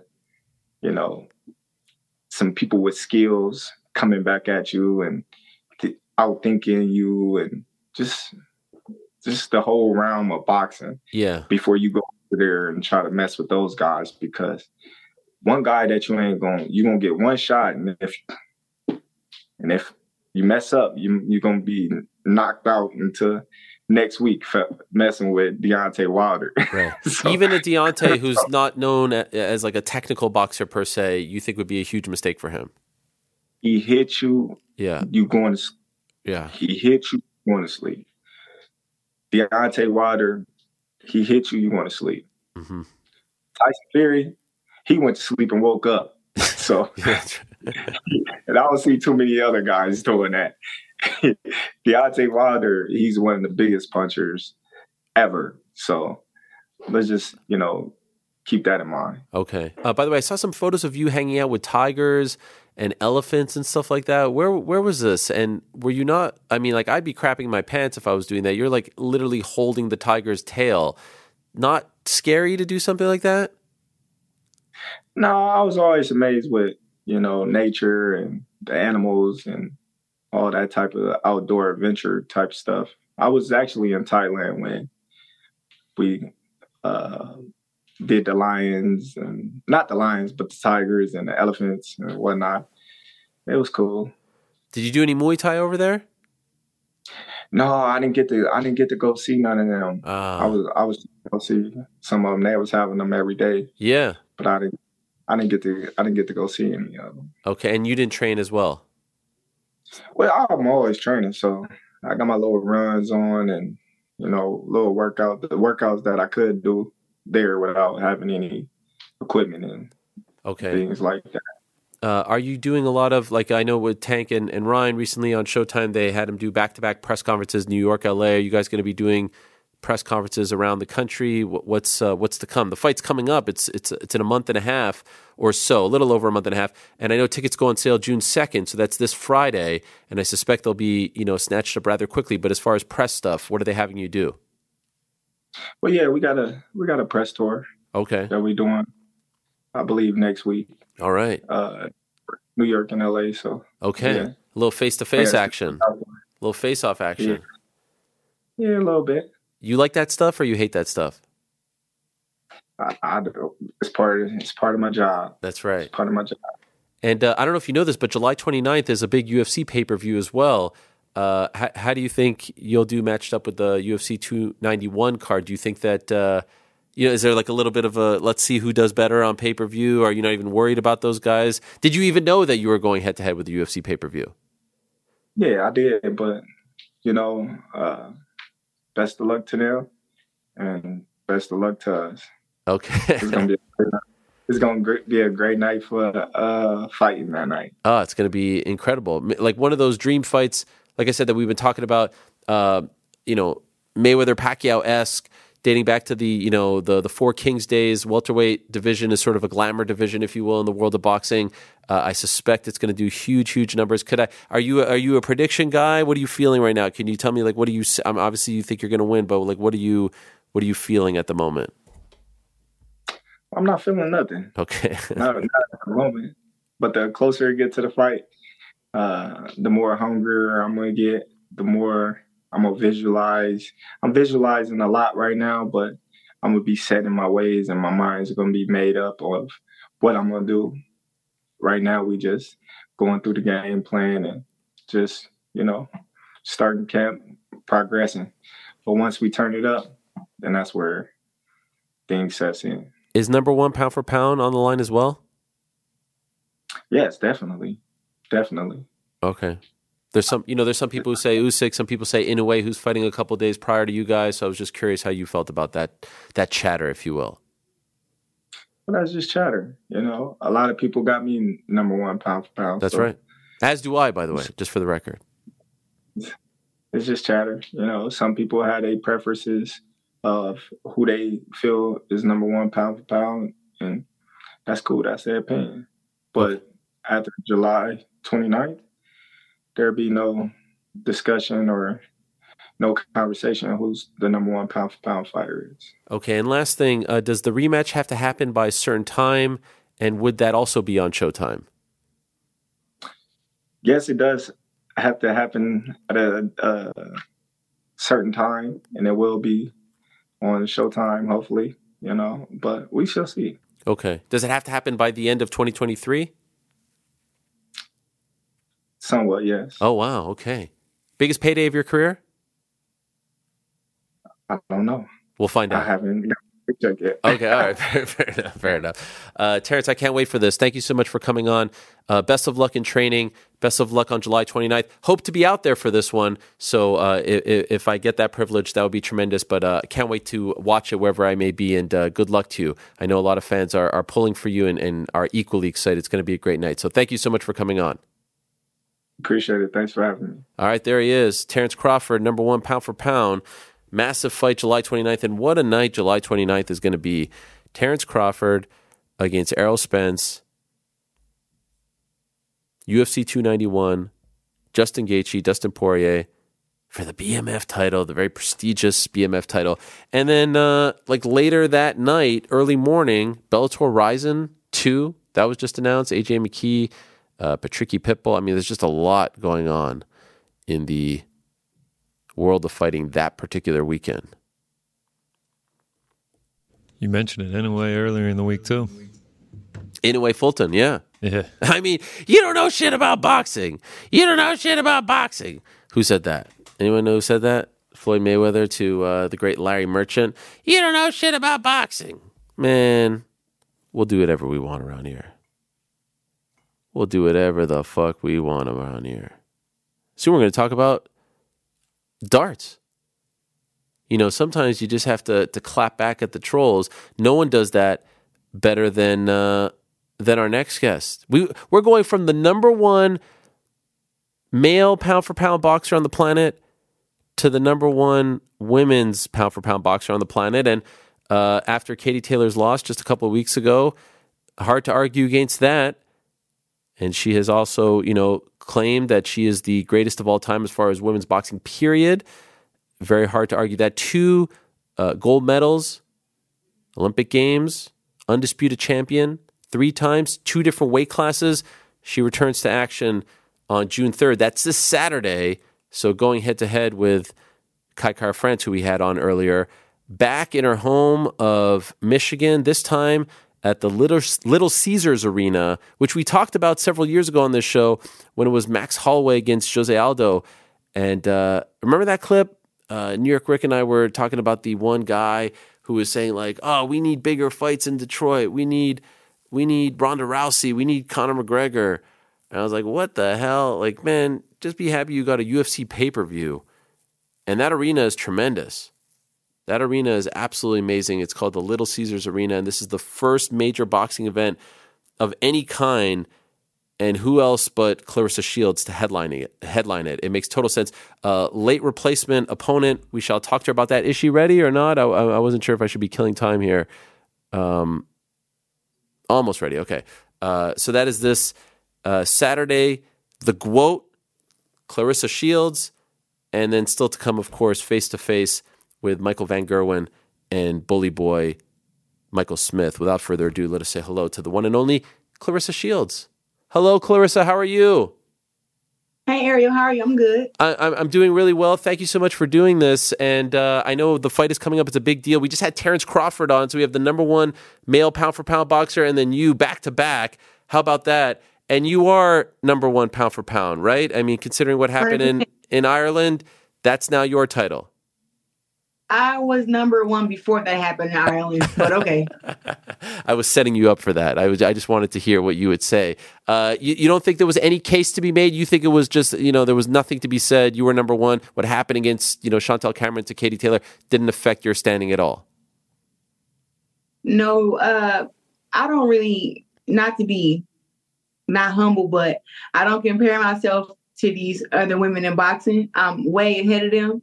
I love Katie, I love a lot of the girls that box, Amanda, Serrano, and all of them, but I am number one. I feel you. I understand. By the way, do you think that she made a critical mistake by moving up? Obviously, we know the result, but like when you heard the news that she was moving up, considering she was, undefeated towards the end of her career, when you heard that, were you like, that's a mistake? Especially with the homecoming too.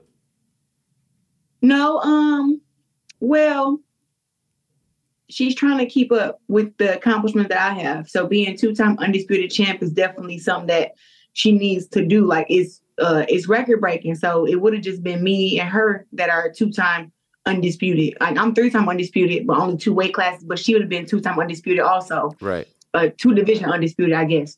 So no, I just think that she didn't deal with Chantel Cameron's power well, and she showed it. It's a difference between dealing with somebody's power and not showing it and showing it. So she kind of showed that her power bothered her. She got shook with some shots.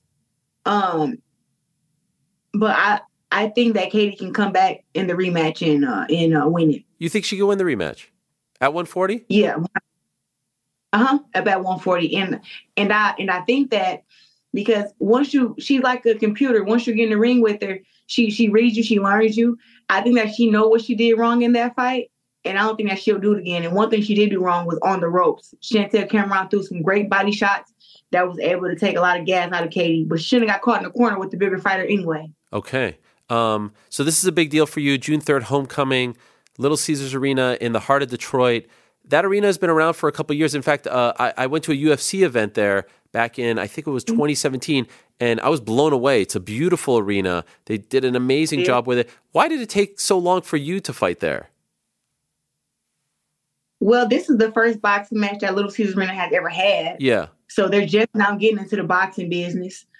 I mean, I think I've been worthy of an opportunity of this magnitude for many, many years now. Yeah, that's what I'm saying. But I just think that after beating Savannah Marshall, after being undisputed 3 different times, I think now that everyone in America sees that I sell tickets, that I'm one of the faces of boxing, and that I can bring big time boxing back to Detroit. So I think that it's the perfect time.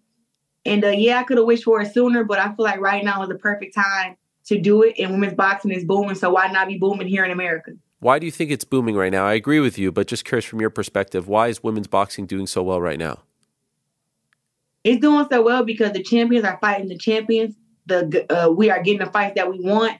Women are going across the pond, including myself, to make these big fights happen.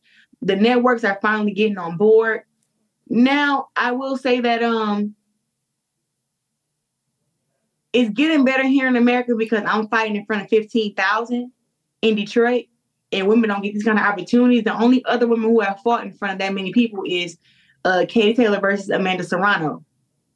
So now that we're past that, and I'm and the actual American is given a chance to African American is actually given a chance to be in those kind of venues. I feel like women's boxing is definitely on the up and up, and we're going to have more opportunities here in the U.S. Do you feel like the pay is on the same level? We all know that the pay is not on the same level, but I'm making some money for this fight. You're happy with it? I'm making my last fight. Yeah, 100%. Oh, it's going up for you. Yeah, it's not going down. It's going up. Good. Why? But by the way, why does it feel like Chris Cyborg was talking about this? Why does it feel like women's MMA fighters get paid more than women's boxers? Maybe because some of them do. I can't say that for me. Okay. Few of the other women who are champions, like Katie Taylor, Amanda Serrano, even Alicia Baumgartner and Michaela Mir. I can't say that for us, but I think the other women in boxing may not get paid as much as women MMA fighters yet. Yes. I think. Do you think that we'll ever see a day that women's boxers are getting paid equally in terms of like the star power and where they are in the, respect, like as the male boxers? I believe that I'll be one of them. Okay. It can happen for me, and it can happen for a few of the other girls, but it depends on how they build their brand and their stardom and how much access they give to the fans. I believe that all that matters.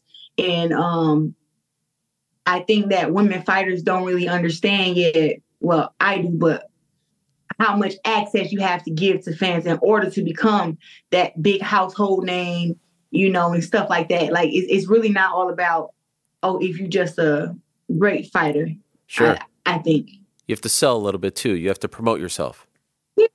You have to sell a little bit. You got to wear nice hair, the nice outfits. You got to trash talk. You have to let them into your life to see how they can relate to you. People that some people may like you, some may not, but you're doing something to get their attention. And I think that women's boxing for a long time, especially when I turned pro, trash talk was forbidden. Huh. They didn't want women boxers to trash talk. They didn't want us to sell our fights. And I got, ridiculed and chastised a lot at the beginning of my career. And I had to tell the people who were doing those things to me that, look, if you guys want me on your promotion, if you guys want me to be a world champion and be under your stable, this is how it's going to be done. I'm not doing it like the other women did it before. Like they want you to just be pretty all the time and be nice all the time. And it's like, I'm a fucking beast. Why am I going to do that? No. I don't like my opponents. I want to fight them. I want to say mean things to them. I want to get inside their head and mess with them. So when I started doing that, it seemed like my stock and everything about me went up. But they didn't. I don't know if they actually were just trying to keep us from that, or if they were just saying, or if they were just used to women not being outspoken. I feel you. No, I understand where you're coming from. I don't like, we don't really know each other. We're not friends per se, but I feel like sometimes I want to reach out to you and be like, Claressa, stop replying to the trolls on Twitter. Why are you getting into battles with these guys? Why do you do that? Why do you give them that oxygen? Your mind is not a hotel room. Why do you let them check in and out of your brain like that? I was told that by someone and it stuck with me. Why do you do this? Why do you engage with them on the level in which you engage?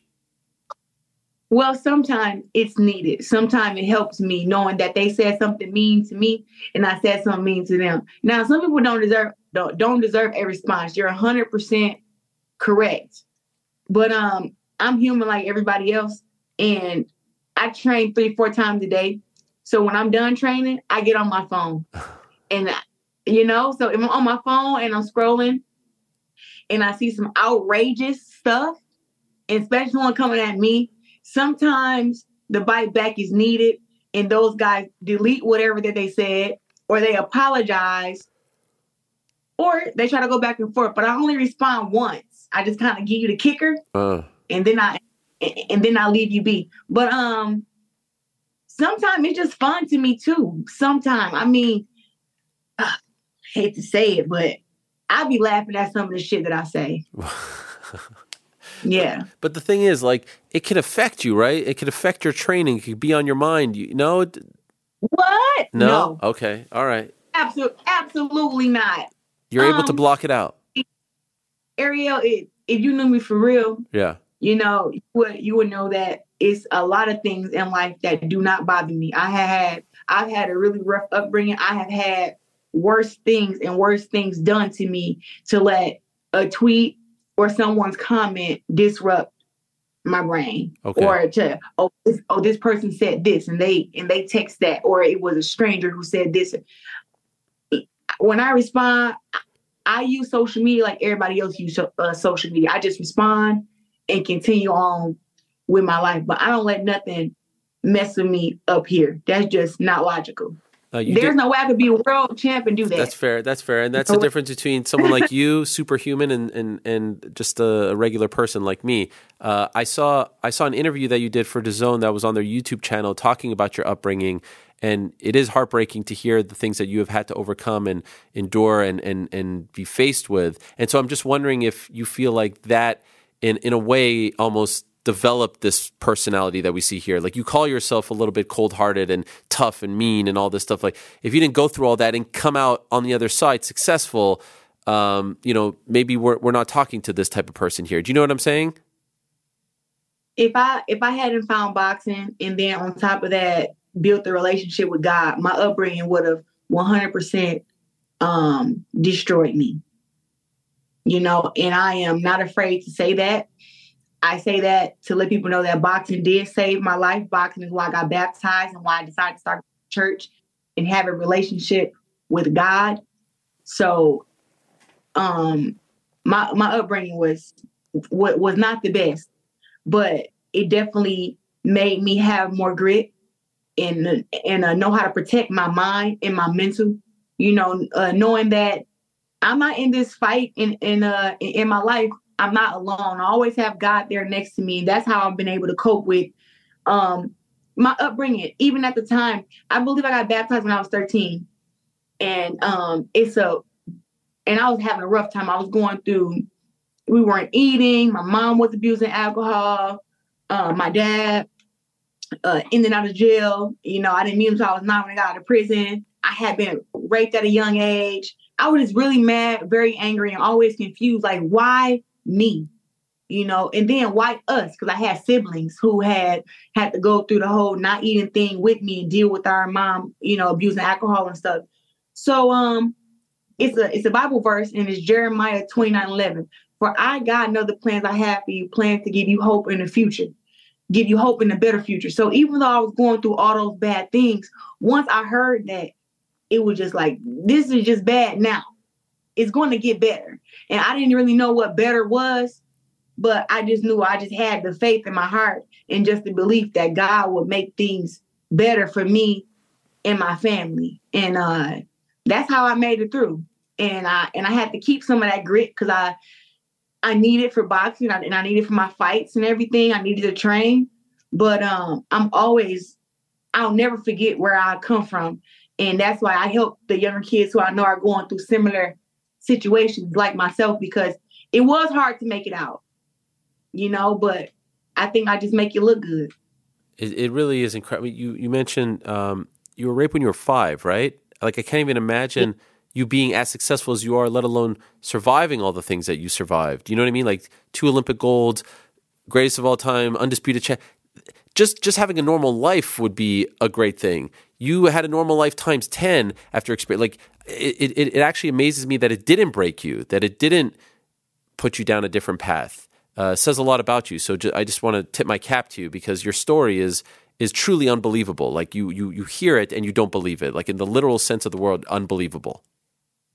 I believe that people do believe it because I'm just a different kind of woman, and now they understand why. That's why, because of my upbringing and things that I've had to overcome. So when you see me speaking about how I believe in myself, if I didn't believe in myself, then, who would? And you had to fight. You said you were fighting off your mom's boyfriends and things like as a young girl. You had to fight them, legit fight them, grown men. Plenty of times. And now I grew up in a household where it was 4 of us. I have an older brother, 4 years older than me. I have a younger sister, a year and a half younger than me, and a younger brother, who's 3 years younger than me. When my older brother went to prison, I was the head of the house. I was the protector. So big bro not there to handle this stuff no more. So I had to step up and I had to do it. And thank God that I knew how to box and I knew how to fight, to where I was able to fight these men off my mom, fight her with these men. And it's not something that I'm proud of, but I had to protect my family, and I protect them now. And it's going to forever be that way. It's going to forever be that way. And I don't, that's why the whole men beat up women thing, it never really meant nothing to me. I'm like, we got different genetics, but I've been in the gym sparring against men and fighting men my whole life. So sometimes those things just kind of are non-existent to me. And I just continue to do my job as a woman fighter. But I've been through way more than what. If people would have put themselves in my shoes, they'd be dead or in prison somewhere right now. Were you ever close to going down, like really going down the wrong path? Did you ever feel like you were super close to doing that? When you say down the wrong path, something that I always apologize to God about is trying to commit suicide when I was 13. I just was going through a lot and having to deal with what I dealt with. And at the age of 13, it just got, 13, I tried to commit suicide. And then 16, I had to get talked out of it right before the Olympics.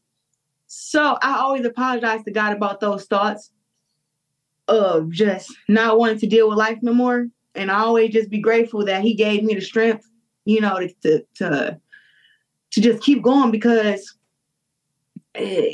when you go through stuff like that, you just think like, you know what, don't nobody care about me, don't nobody love me, and I just rather not be here. So I'm happy that, God put people in my life who would just, who looked after me, and gave me the right word. And I believed in him enough to where I didn't do those things, because seeing where I am now, if I would have, killed myself when I was 13, or if I would have went through with it when I was 16, then, it wouldn't be not even one Olympic gold medal. I'd just be a junior Olympic gold medalist where I won it twice. But I'm just super grateful for what God has done, just for my life. Do you ever have really those grateful. thoughts again? Do they ever creep up again? Depression is real, but I have found a way to deal with it, to deal with all of it. You can be depressed being broke and going through stuff and not being able to eat. You can be depressed when you're rich and you got all this money and got to take care of your family. There is no status for depression, and I still deal with it off and on, but I feel like I have conquered depression within the last year or so. And I feel like I don't be having those thoughts no more. Can I ask, how did you conquer it? I conquered it by one, acknowledging it, and some people are just very, very sad and don't know what to do. But also, too, I just started excluding people from my life who made me feel any other way but happy. And sometimes that's hard to do. It is very hard, you know, because it comes with family, friends, relationships, all that stuff. So for me, I just had to, if something does not make me feel good or someone says something to me that does not make me feel right, I have to exclude it. And that includes social media too. You know what I mean? Like I have to take breaks from social media sometimes because it's like, not that that stuff can make me want to commit suicide, but it makes me sad or can hit a nerve sometimes. So I have to really, you know, block those things out. But I'm just really a person like to keep my circle tight and only be surrounded by love. And I appreciate you talking about this. I really do, and I think it's incredible to hear someone of your stature talk about this, and I think it's very helpful for people as well. And I won't keep you too much longer, but this is incredible stuff that you're sharing with us. You were supposed to fight Hannah Gabriels on this card. She had to withdraw because she tested positive, right, from VADA. Your reaction when you heard that news, because it's such a big deal for you, right? This was your big homecoming fight at Little Caesars, historic. Never before has there been a boxing event. Did you think that the whole event was going to come crumbling down when you heard of her positive result? Well, I just want to say thank you to my team because they didn't let me know till 4 days after they found the result. Wow. I was training. I was eating very healthy. I didn't know anything. I just knew it was very abnormal not to hear from my manager, Mark Taffin, for 3 days. That's all I knew. And then when he called and he said, Claressa. And I said, oh my God, what's wrong? And he was like, you can hear it in my voice, can't you? I said, yeah. And then he told me. And I said, okay. So now what? It was more like, all right, I'm not a person who's going to dwell on that. The most important thing to me is actually fighting and experience and having this experience at Little Caesars. So what now? And he said, but we've been on it for the last 3-4 days. We have Maricela Cornejo signed for the fight, and she's ready to come here. And she said she's going to take your belts. And I said, great. And when I thought about it, I was thinking like, before we had the fight scheduled with Gabriels, we already had reached out to Maricela about fighting. And it's actually been a couple times now, and we weren't able to get her for the fight. But this time she said yes. So I didn't really have to deal with that. But my first thought was, of course, during our first fight, I was 6-0. I had 2 belts, but I had never. Women boxing didn't really get to the point to where it was using VADA. I started using VADA when I faced against Christina Hammer for Undisputed Championship. After that, all my fights I've had VADA when it was involved in my Undisputed Championships. And I started doing VADA because Christina Hammer was just too confident. Like, confidence is okay, but the way she was talking was like, I don't know. It just was like, why she keep saying she's stronger than me? And I can look at her and tell she's not. So I just like, let's get VADA done because she's all the way in Germany and I'm here in America, and let's just keep it clean. And the men do VADA, so why not? But first thought was when I heard it was okay. Me and Gabriel didn't have tests in the first fight, and to me that explains to how she knocked me down. To me, that's my first thought I had. I said, that answers the question on how she knocked me down and why she felt so strong our first fight. And you know what people don't know is that her first sample came back. Of course, it was dirty. But then her second sample came back, I guess, from her rubbing her dog. And it was a week later. She had 4 times the amount of whatever the banned substance was in her system. So it's like, what'd you do? Rub your dog 4 times more than what you was rubbing him the that first was the day? Excuse? The excuse was rubbing her dog? She said she was putting some cream on her dog's C-section. Oh, come on. And I still haven't seen the picture of the dog or the puppies. That's what I'm saying. Oh. All right. That's all I'm saying. So it's really not it's like, I don't want to just say that she's a drug cheat, but the tests were there and the numbers were not right of the things in her system. And then for them to be 4 times more on the second test, I don't know what else I'm supposed to think. Do you think drugs are a big part, PEDs are a big part of women's boxing? Do you think it's a big problem? You know, I can't really say because I don't know. You know, I just say that I think that if these girls who are world champions and they believe in fair sport, everybody should sign up for VADA. It shouldn't even be a question. If there's belt on the line, big money on the line, TV network, it should be VADA testing. That's all I know. Two last things. There's another great Michigan boxer coming up, women's boxer coming up. She's not really coming up. She's here, Alicia Baumgartner. What do you think of what she's been doing? Alicia Baumgartner has earned my respect. And I say that humbly because I thought that Michaela Mayer was going to be her. And I even told her that. And you know what she told me to my face? She said, I'm going to make you a believer. And I just shook my head and said, okay. And then when she won, I had to give her props. I still love Michaela the same, but Alicia Baumgartner has really upped her game. She's serious about her craft now, and I can just see it in her every time I see her. I actually seen her yesterday at the gym training, and she's locked in. She's ready to get that W back from Christina, the girl that beat her. She's locked in. She's ready to defend her undisputed championship July 15th, and I'm just so proud of her, you know, and I'm happy that, you know, that I can help pave the way for her, you know, because soon she'll be up where I'm at fighting at Little Caesars.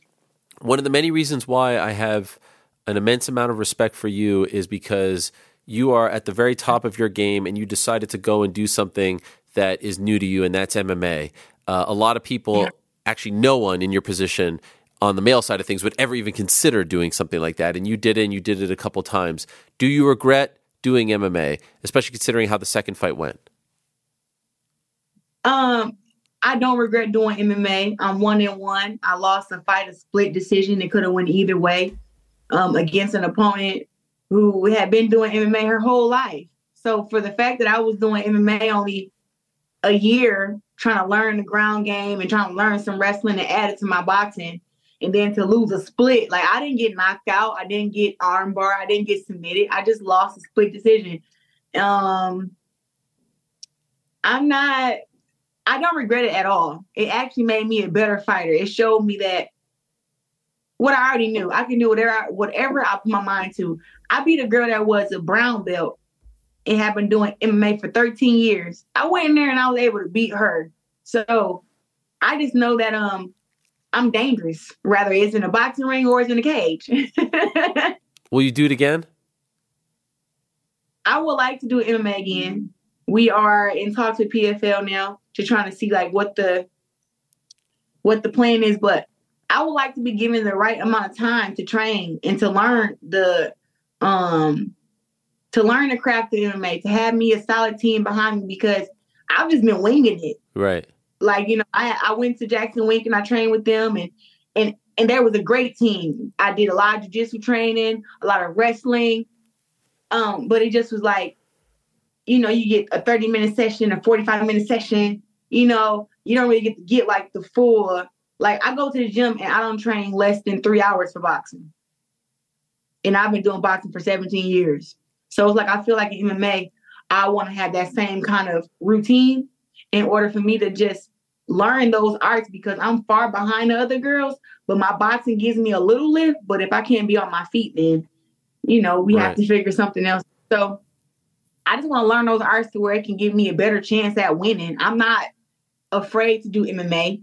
I've already done it. I like to win. Sure. I like to win fights. So in MMA, I would like to be given a fair chance to actually have a good, know enough MMA, know enough wrestling, jiu-jitsu, kickboxing, to actually know those things to where when I get into these fights and these girls take me down, it's still a fight, you know? So I want to do it again. I just have to, like I said, get these ducks in a row and get stuff figured out. And PFL doing big things as of late, so I feel like it would be even bigger if you return. By the way, more likely to happen next, you in WWE or you in PFL? What's to happen next, you think? Yeah, what's more likely? Both. Both at the same time? Are you talking to WWE? Yep. What do you know? I don't know. Are you? We are. It's some things happening. There's things happening? Wait. You have to wait. Ariel, I can't tell you everything. Well, I'm clued in on that world, but I know there's a big show coming up in Detroit in August 5th. It's called SummerSlam. Feels like you would be a shoo-in for that. I know nothing, by the way. I'm just trying to put two and two together here. Listen, I believe that the stars are aligning for me, and I'll be doing things that people have never seen another African-American woman do in boxing. I love it. Well, you go. We'll leave it at that. Next for you, of course, is this Saturday, June 3rd, on DAZN, your big homecoming, your big return, and your first fight at Little Caesars Arena, which is a fantastic venue, you versus Maricela Corneo. It didn't matter the opponent. This was all about you. Everyone knew that. So I wish you nothing but the best. Good luck to you. Thanks for coming on. Thanks for being so open. Thanks for being so great. Thank you, Claressa. For sure. Thank you, Ariel. All right, there she is, the great Claressa Shields, who shut me down on the spot at the beginning. But, I saw some talk of her talking about WWE, and then it just occurred to me in the moment, SummerSlam, on the same night, by the way, as Jake Paul versus Nathan Diaz, August 5th, is in Detroit at Ford Field. And I know nothing, by the way. People think I'm clued in. People think that I'm I'm a wrestling journalist, that I know what the hell I'm talking about in the wrestling world. I really don't. I really know nothing. But that would make a lot of sense. 15,000 tickets at Little Caesars. That's tremendous stuff. That's this Saturday. So that's head-to-head with the Kai France Amir Albazi main event card, headlined by those two, Saturday at the Apex. Now, Saturday is also a very big night in the world of darts. And yes, for the last few months, my friends, we have been spreading the gospel, the beautiful gospel that is darts, all over the world. I mean, I was throwing darts in Ireland not that long ago. I was throwing darts at WrestleMania. We've been talking about it on the show. Every time someone comes in studio, what do we do before they say goodbye? We have a little game of 3-on-3. We've been doing big things as far as the darts world is concerned. And even the great Eddie Hearn himself, the heir apparent to the darts empire, has said that we have been flying the flag, carrying the torch here for darts in North America, and dare I say worldwide. Well, the U.S. Darts Masters is this Saturday and Friday. Friday and Saturday. The finals are Saturday night at the Hulu Theater at Madison Square Garden right here in New York City. Second time they are here in New York. They were here last year. It was a really big deal, a great success, and so they are back again as they just wrapped up the Premier League. And now they're going all over the country, all over the world, I should say, doing these big events. And, of course, it all culminates end of the year, early next year with the big World Championships at the world-famous Ali Pali. Well, you'll recall after that World Championships, after the famous, 9-darter, you'll recall that we had the winner of the World Championships, one Michael Smith, a.k.a. Bully Boy, who beat Michael Van Gerwen on that night. You'll recall that we had him on the program to talk about it, and people loved the Darts Talk. They were saying that we should rename the show the Darts Hour. They were loving every second of it. And so we told Michael that when he was back in New York, we'd have him in studio, but we're doing it one better. We're going to have both Michael Smith and Michael Van Gerwen here in studio to do an old-fashioned face-to-face like we do with the fighters. That's a lot of fun, and we've never done something like this before. In case you don't know what I'm talking about or need a refresher, this is the famous 9-darter from back in early January that swept the nation, millions upon millions upon millions of views. You can make a case that this 90-second clip changed the fate of darts around the world, and in particular here in this country, I would think, because it exposed it to so many new people. Here's that clip. I dare you not to get excited. Got to find a breaker throw in this set if he wants to level up the World Championship final. Michael Van Gerwen isn't in any mood to give him a sniff. Yeah, the combination finishing in this game is going to be key. You can tell by the way they're scoring, there may be nothing in it. They may both be on nines. Michael may miss and Michael may hit. They're both on nines. They're both on a 9. This is insane. Come on now. Wow, the World Championship final. Michael Van Gerwen is on a 9-darter in the World final and just misses double 12. Over to you, Michael Smith. One man misses, does the other seen the like. Come on, Spolly boy. Yes, double 12. That is the most amazing leg of dance you will ever see in your life. I can't speak. I can't speak. Absolutely unbelievable. The crowd are going berserk. Michael Smith makes more history in the world final, but that is simply the best leg of dance ever. I mean, you will never see anything like that in sports. The passion, the emotion, the excitement, the adrenaline, the atmosphere, tremendous stuff. So this is what we're going to do. We're going to reconfigure the studio real quick. Remember, we did this with Danny Sabatello and Rafael Stotts back in late August. The face-to-face, I'll be sitting here, Van Gerwen here, Michael Smith there, and we're going to talk about this weekend at MSG. We're going to talk about the past year. We're going to talk about that moment. I am so excited for all of this. We may even throw a dart or two. Stay tuned. This is going to be great. All right, here's my conversation with Mackenzie Dern from last week after her big win, main event over Angela Hill. And we'll be right back. Do not go anywhere. Tell your friends. Van Gerwen, Smith, Helwani coming up right after this. I do want to let you know that today's program is brought to you by our good friends over at DraftKings Sportsbook. UFC 300 is here. DraftKings Sportsbook, the official sports betting partner of the UFC, is giving new customers a shot to turn 5 buccarinos into $150 instantly in bonus bets with any UFC 300 bet. So there's a lot of close fights. Jamal Hill, Alex Pereira is a close one. One that is of interest to me, Kayla Harrison, Holly Holm going the distance. Obviously, Zhang Wei Li is a big favorite. The biggest favorite on the card is actually Bo Nickel against Cody Brundage. That may not be a surprise to you. So there's a lot of interesting things on this card, and the place to be for it all is DraftKings Sportsbook. So go to the DraftKings Sportsbook app now. Use the code THEMMAHour. New customers can bet $5 to get $150 instantly in bonus bets. Only at DraftKings Sportsbook with the code THEMMAHour. The crown is yours. Gambling problem, call 1-800-GAMBLER, or in West Virginia, visit www.1800gambler.net. In New York, call 877-8-HOPE-NY or text HOPE-NY. That's 467-369. In Connecticut, help is available. For problem gambling, call 888-789-7777 or visit ccpg.org. Please play responsibly on behalf of Boot Hill Casino Resorts in Kansas. 21 plus age varies by jurisdiction. Void in Ontario. Bonus bets expire 168 hours after issuance. See dkng.com/MMA.com. Yes. For eligibility and deposit restrictions, terms, and responsible gaming resources.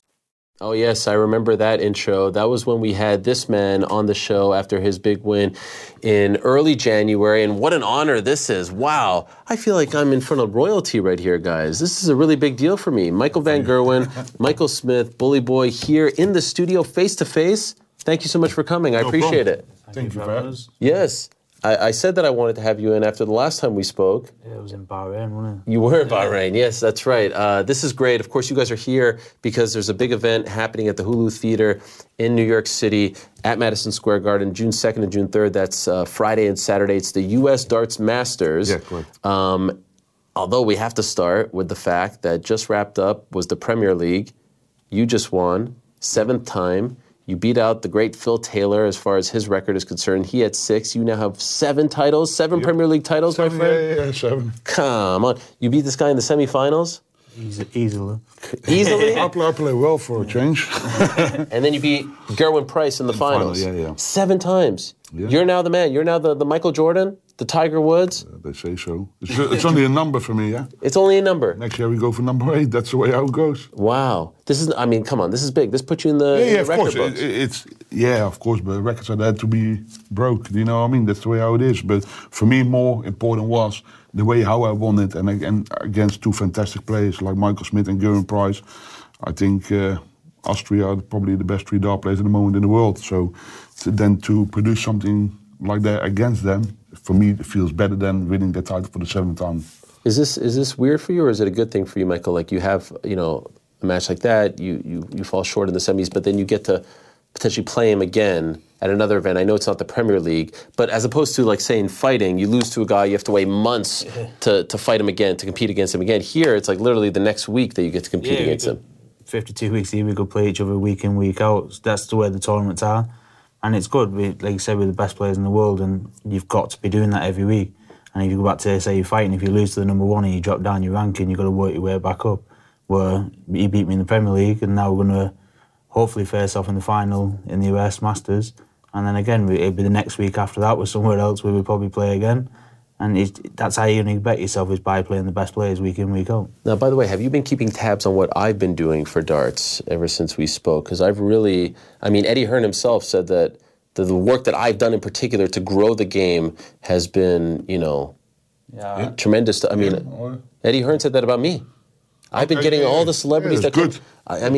Some say that I'm kind of like single-handedly responsible for the popularity of darts right now in the United States. It's good. Do you believe that, or I don't know? I don't know. I don't follow darts in America so much because it started to grow, and of course we need people like you. They give the time that we maybe deserve, and I think we deserve, because for us to come here, of course it's huge, but it takes always a lot of time to get. Feet on the ground in countries like this. They love their own sports, and for them to go to another sport and to watch it, it's a bit, hey, shall we go and do it? I don't know what darts is. Right. And then for us to see people like you to explain darts and how it works and how great it is, it's only good. You know what's crazy, and I think I mentioned this too, like when I was watching your battle at the World Championships live on DAZN, I had no idea what was going on, but because I didn't understand it. Now I understand everything. But because of the crowd, and really because of the announcers, I have to give props to Wayne Mardle, and the other gentleman is... Yes, Stuart Pike. Like, because of how they reacted to it was intoxicating for me. I've never seen a moment in sports that the announcers help make it even bigger. Like, the announcers sometimes are a part of it, the soundtrack, but... True, but it doesn't happen in every country. If you're going to listen to the commentators in Holland, they're boring. But if I listen to the ones even in Poland or in Scandinavia or in England, they're boring. They're right on it, like Wayne Mardle. Oh, right, yeah. Because Wayne Mardle's been a player before, so he knows what it is and what it takes to come in certain positions and to do something special at the right moments.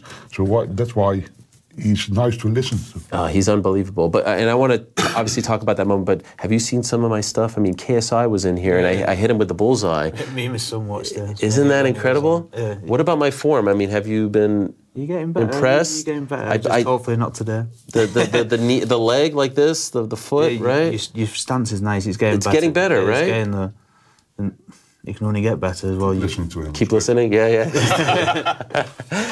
Could I ask, and apologies for asking this question, do you guys like each other? Are you friends? Yeah, we hang around together. We know each other quite well, yeah. Yeah. Of course, I got people in darts who I don't like, but I won't talk to them socially, do you know what I mean?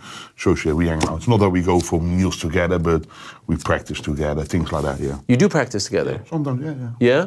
So, I mean, you're around the world together, right? So I spend more time with him than I do my wife and kids. Really? It's that full on the circuit. It takes too much energy to hate someone, and you can't hate someone for being the best player in the world. You've just got to admire it, get used to it, and hopefully beat him when you can, and that's why we get on well together. We practice well together. I think we've been in the PDC just as long as each other. Yeah. 12 years, we've grown up with the same age, and we're going to be battling so many finals together, because we've still got about 15 years left, 20 years left in it. So it should be fun. There's no point hating each other. Who is the best player in the world? There's three at the minute, but there's either him or Gerwen Price for me at the minute. Really? No, you don't say yourself? On paper, because I'm number one, but on form, it's him or Gerwen Price. I think before the Premier League final, everyone thought Gerwen Price was going to piss it, because I think he was the man who was the best form, but yeah, for some reason I turned up with my A game, and then I showed my class again. So, but that's the way how it goes, you know what I mean. But you need to make sure you do that at the right moments when it actually matters, and that's why. Luckily, I did that. Yeah, it's luck. It's not luck, because I know what I'm capable of. But you still have to do it, and to say to yourself, you have to turn on the right moments. It's easier said than done. Do you like Gerwen? Yeah, he's right. He's a bit on the shelf. He's a bit a loner. Oh, is he? Yeah. Okay, what about you? Yeah, he's the same. Like, we get on well. We had a great time in Australia. We don't dislike each other. But like I said, if we go out for food, like Premier League nights, he'd choose to go out for food on his own and prepare that way we'd have food together. But it's different. People have their own styles and own different ways, and Gerwen likes to be by himself. Same in the practice room. Let's say we are hanging around doing some games in, there's most of the time 2 rooms. So let's say we are practicing together, and Gerwen comes in, he can choose where, so he looks in the room, and then he goes to the other one. Because he likes to do his own thing. But that's the way how he likes to do it, and that's good. Okay. For you, how has life changed since January? Massively. Just finally becoming a world champion. It's what I've dreamed of, worked hard for, and I finally got it. It's just got more busy. Like literally interview after interview, travelling after travelling. Iron in the cash. No, it's come a bit more hectic, but if that wasn't happening, I'm doing something wrong. Now that I've finally done something right, I'm getting noticed more, I'm getting more recognisable now, and yeah, it is good. I don't want it to end. I know he wants to put a stop to it next year, but I've got to keep working hard to keep hold of it now. I want to go for number 2 now. Did it get your head at all? It did early on, because if I was playing bad, I was trying to tell myself world champions don't play this way. You've got to step up your game, and I think I was putting too much pressure on myself. Then I think it was like week 12 of the Premier League. I thought, no, I don't give a shit anymore. Just play well, get on with it. And I went on a little run. Then I won 3 nights on the spin. Started playing well, going into the finals night on form. Just didn't happen on that night. And yeah, I come back now, a couple of days off, and get ready for the US now. And it's just, you can't have too much time to dwell on losses, because the next one's about 4 days away before you play again. Yeah, that's crazy. But you're a player anyway who always puts the pressure on himself. You always will do, because you know what he's capable of. He's a very talented player, but then when you don't throw what you can do, it gets frustrating, gets annoying, and then it's the answer how you're handling it at that point. But he does better and better lately, so fair play. Does it ever affect you? No, it doesn't affect me. It's always you have to reflect things back to yourself, how you're dealing with certain situations, and that's the only thing you can look to yourself. I don't have any influence over why he throws. I just need to make sure I did everything in my preparation better than I can, as best as possible, to make it really difficult, and that's what I do most of the time. I did read a story recently that you were saying, like, before one of the events, you're hanging out with, I think, your kids or your son, and he's calling you FaceTime to try to, like... Oh, that was, remember, 2019, the World Final. Oh, exactly. When we first played the Worlds. Yeah. And it was the night before. We was playing, me and my son ordered room service. Yeah, correct. He's texting me, I can't sleep. He was trying to FaceTime me for. I said to my boy, he said he's just trying to do this on Thursday. Yeah, are you trying? That's the way I would do. That's the way I did last Thursday after the final. I put also an Instagram post up. I was with Getty and Johnny. We had a drink in a bar after the tournament. So, are you sleeping, Michael? You know what I mean? But that's a bit of fun. You know, you need to have a bit of banter. We hang around so many times. Yeah. So there's no animosity there when he does that. That's all part of the game. He beats my hate him for about 5 minutes, and they were best mates backstage. He hates me sometimes because I'm a whiner. No trash talk? No, we don't need that. You don't need that? There's a few people like to do it, but it doesn't work. Every January, Peter White comes with his trash talk, but yeah, it's the same old shit every time. It doesn't work out. No.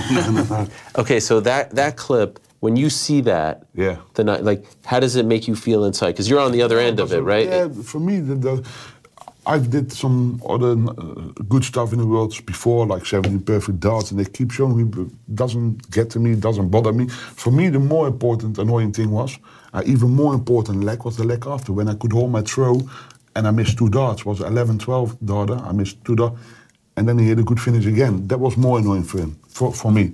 And then he made it 1-1 sets, I think. Yeah.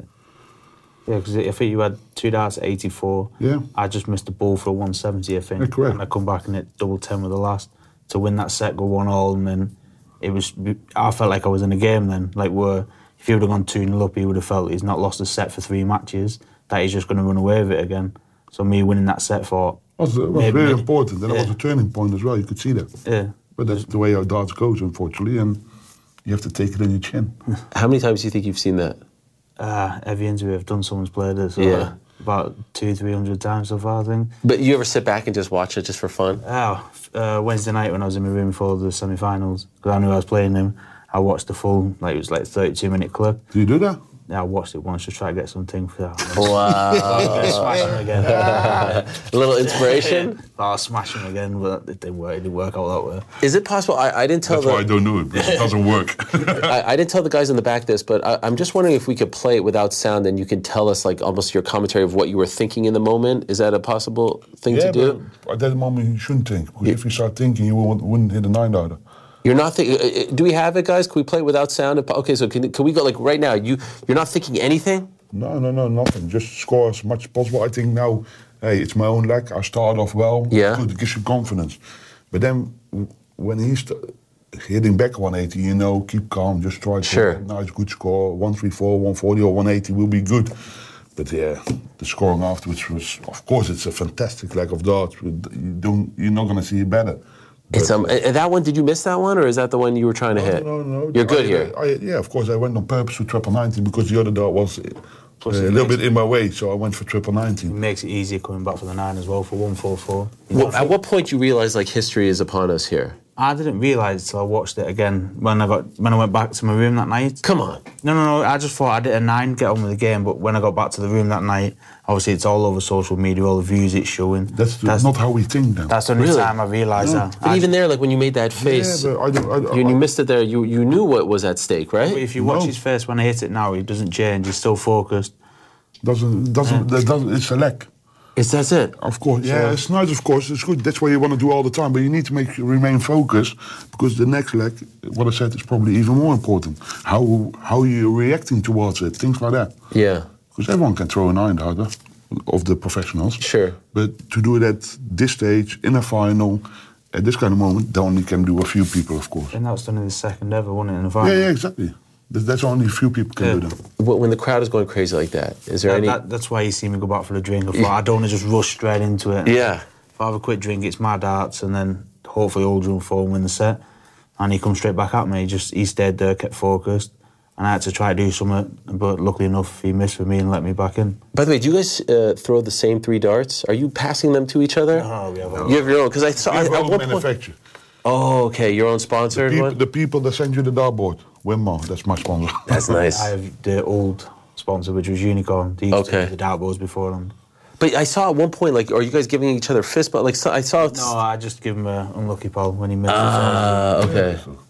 But sometimes you also don't think about that. It's not that you have to do things like that. Sometimes when you think about it, it's nice if you do. Yeah. But it's not a bad thing or a good thing, whatever you do.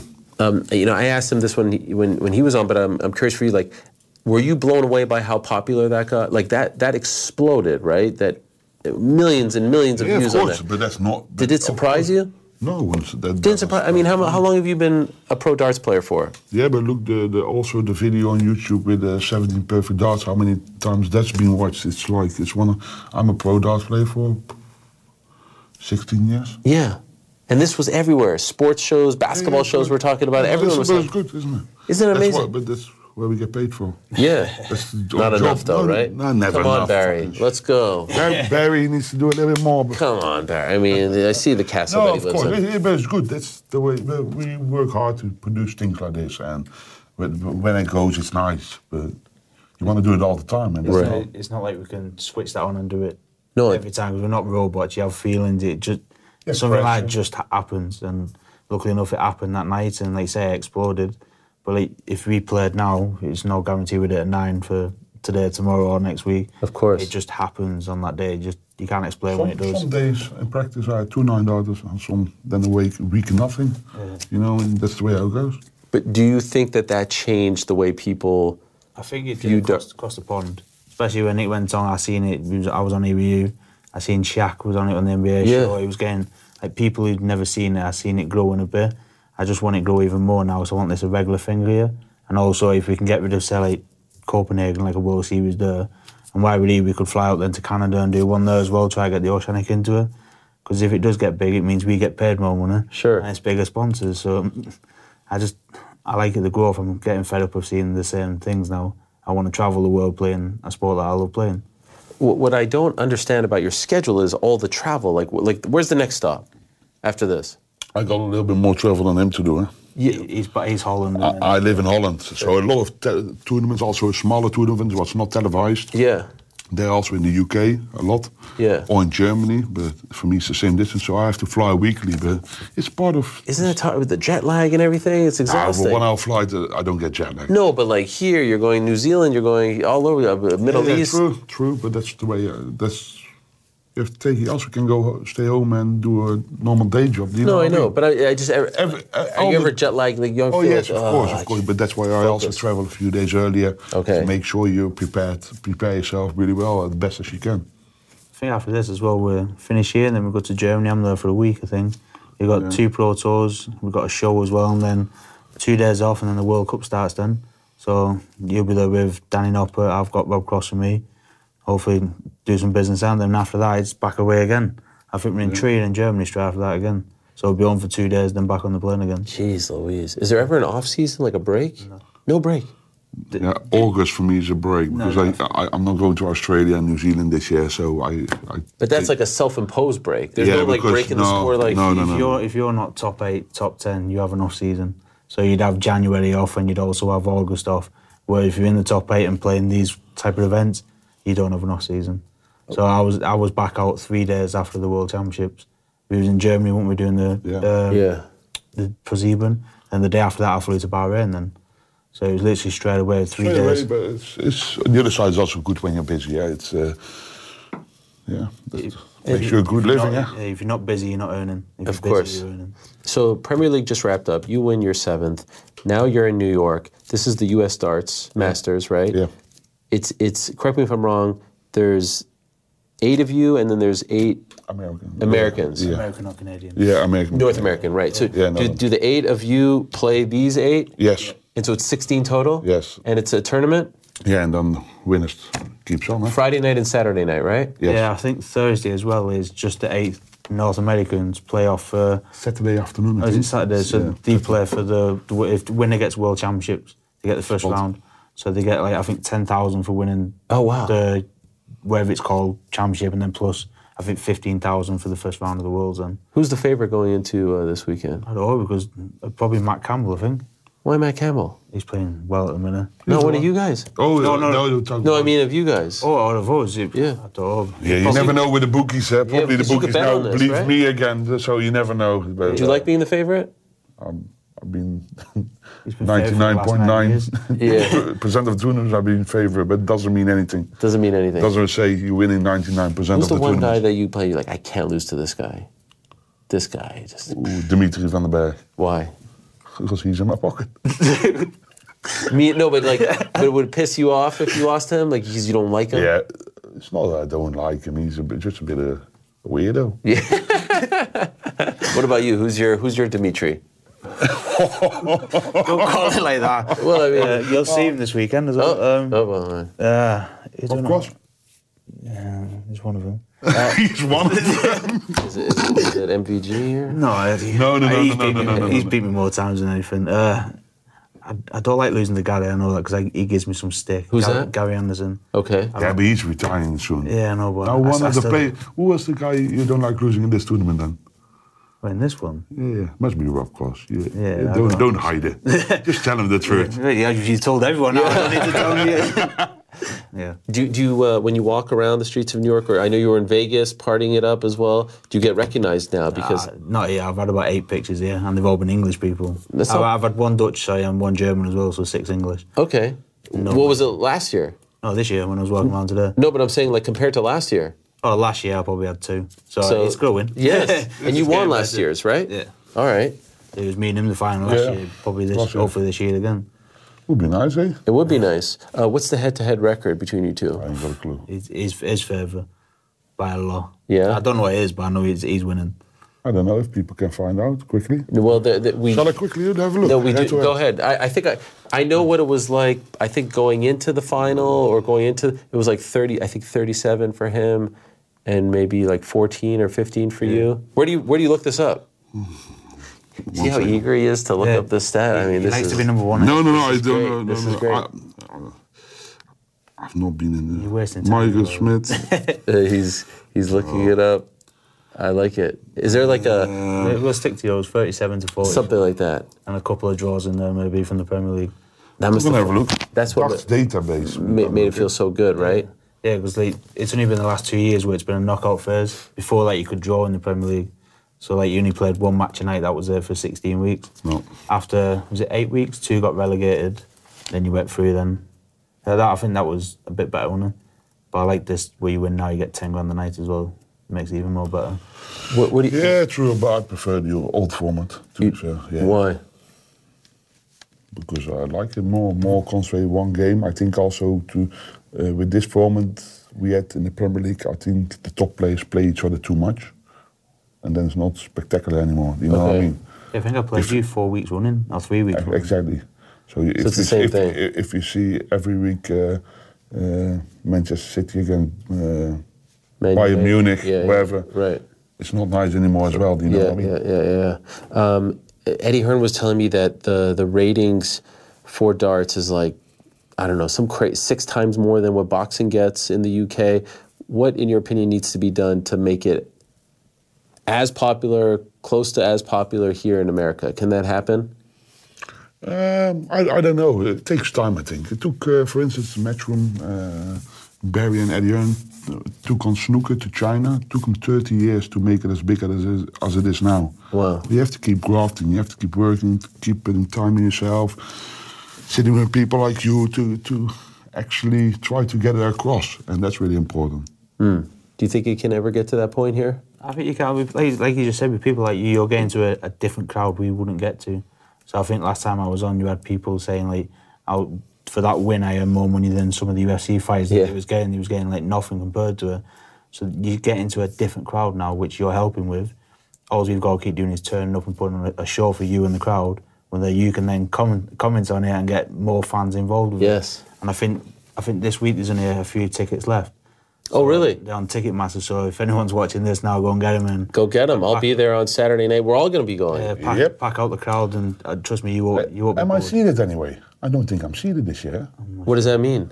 I've not been to a few World Series events because I was busy going with my family on holiday, so I don't know if I'm a top seed, so we can face maybe each other before. Oh, early? Yeah, quarterfinals it could be. And that would be on Friday? Saturday.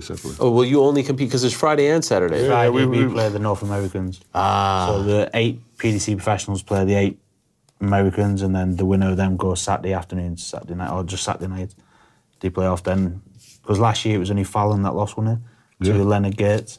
So we had the 7 professionals plus Leonard Gates. He's a good player, Leonard Gates. He's not qualified for this, was he? No, neither's Danny Baggish. You're kidding me. Wow. No. Wow. Didn't even know them. Yeah, because I think they're decent players. But the other ones must be more decent by beating them. Right. You were telling us before we went live here, you're a big kickboxing fan. I love K1, yeah. Yeah, you're from Holland? Yes, the K1 is in Holland is fast. The fighting is not really... Of course, sometimes in the late hours on ESPN, you see UFC, Bellator, all that kind of stuff. But for us, we have more... The K1. Yes. And I remember back in the days in Japan, the top 8 tournaments were... You would watch that? 100%. Everyone in Holland watched that. Who was your favorite? At that time, Remy Bonjasky at that time. But Legend. He retired. Also because we had the same sponsor at that time. Oh, you did? Yeah. And you say that you play in a card game with Rico Verhoeven? Yeah, every week normally. Yeah. We're supposed to be yesterday. Rico Verhoeven, we know each other quite well. And so...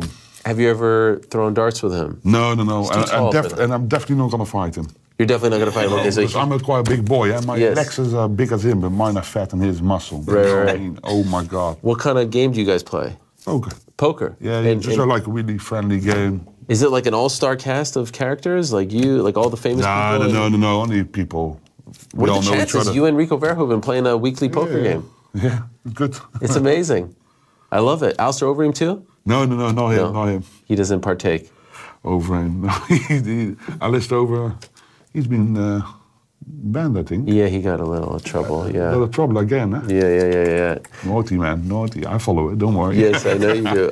And you've still yet to go to a UFC event. Yeah, I'm still virgin and going to the events. I'm sure I'll get to one. I know it's in London next month. Yes. July. Is he going to fight again? Conor McGregor, yeah. Yeah, he's going to fight against, I heard, isn't it? Yeah, maybe end of the year. You like him? His character, his show, everything. Yes. You cannot say you don't like it. It's hard. It's funny, it's everything. I like it. He's got a big mouth, but he's good. He's funny. Yes. You need who's the Conor McGregor of darts? Is there a Conor McGregor? He's a wind-up. He's a wind-up. He's the wind-up one. Who would you say, like, he's big-headed and everything? Well, probably you again.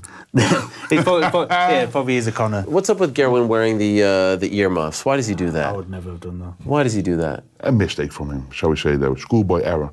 Schoolboy error? I kept pointing him out back behind stage because I was behind stage with him. I said, you're not going to wear them. No. So I was just feeding him.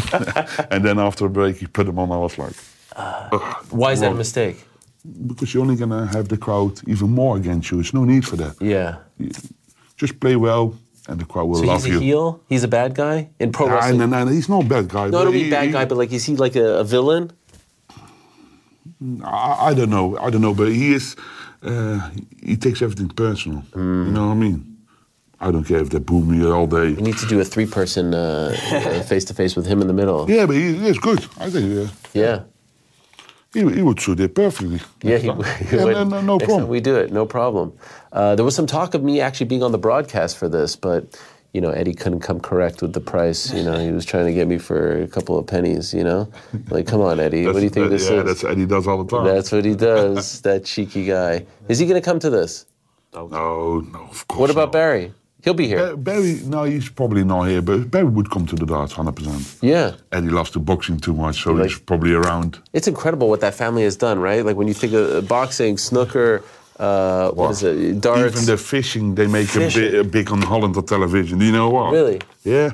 They sell any sport anywhere. If it's but it's ping all like pong, sort whatever. of like the niche sports. He's got the pool as well, and he's Pool. got the Mosconi Cup or something. Mosconi Cup, they got loads of sports. That's what I love. Tennis.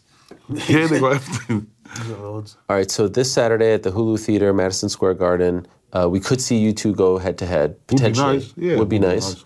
Get a little revenge on this guy. Yeah, and back to me as well. Yeah, but I mean, just because the last one. It is kind of crazy that you win the Premier League and you don't get, like, some time off. Like, you're back at it. Bad, isn't it? Tell Barry Herman Yeah, what off. the hell? Tell him off. What is going on here? You know what he says? Shall I tell you what he says? Yeah. Stay home then. Oh, is that what he says? Yeah, that's it. Stay home then. If you don't like it enough, stay home. And then if you don't like money, stay home. If you don't like money, stay home. I send the check to someone else. That's what he says. And then you in your mouth. Yeah. And by the way, do you get a set amount for each event plus what you win? How does that work? Yeah, definitely. All get different money. Everyone has a different amount. Different fee. And then plus, but then isn't there like you get the same payout? So if you win it, you get 20,000. Runner up 10. is that the payout for New York? 20,000. Yeah, it's the World Series is set amount. It's also to because they're now trying for a few years to make darts more globally bigger. They're investing, of course, with television production and everything, a lot of money. So they want to, of course, it's going bigger and better and more money, but it takes time. You need to give them, they're not going to spread out the money like this.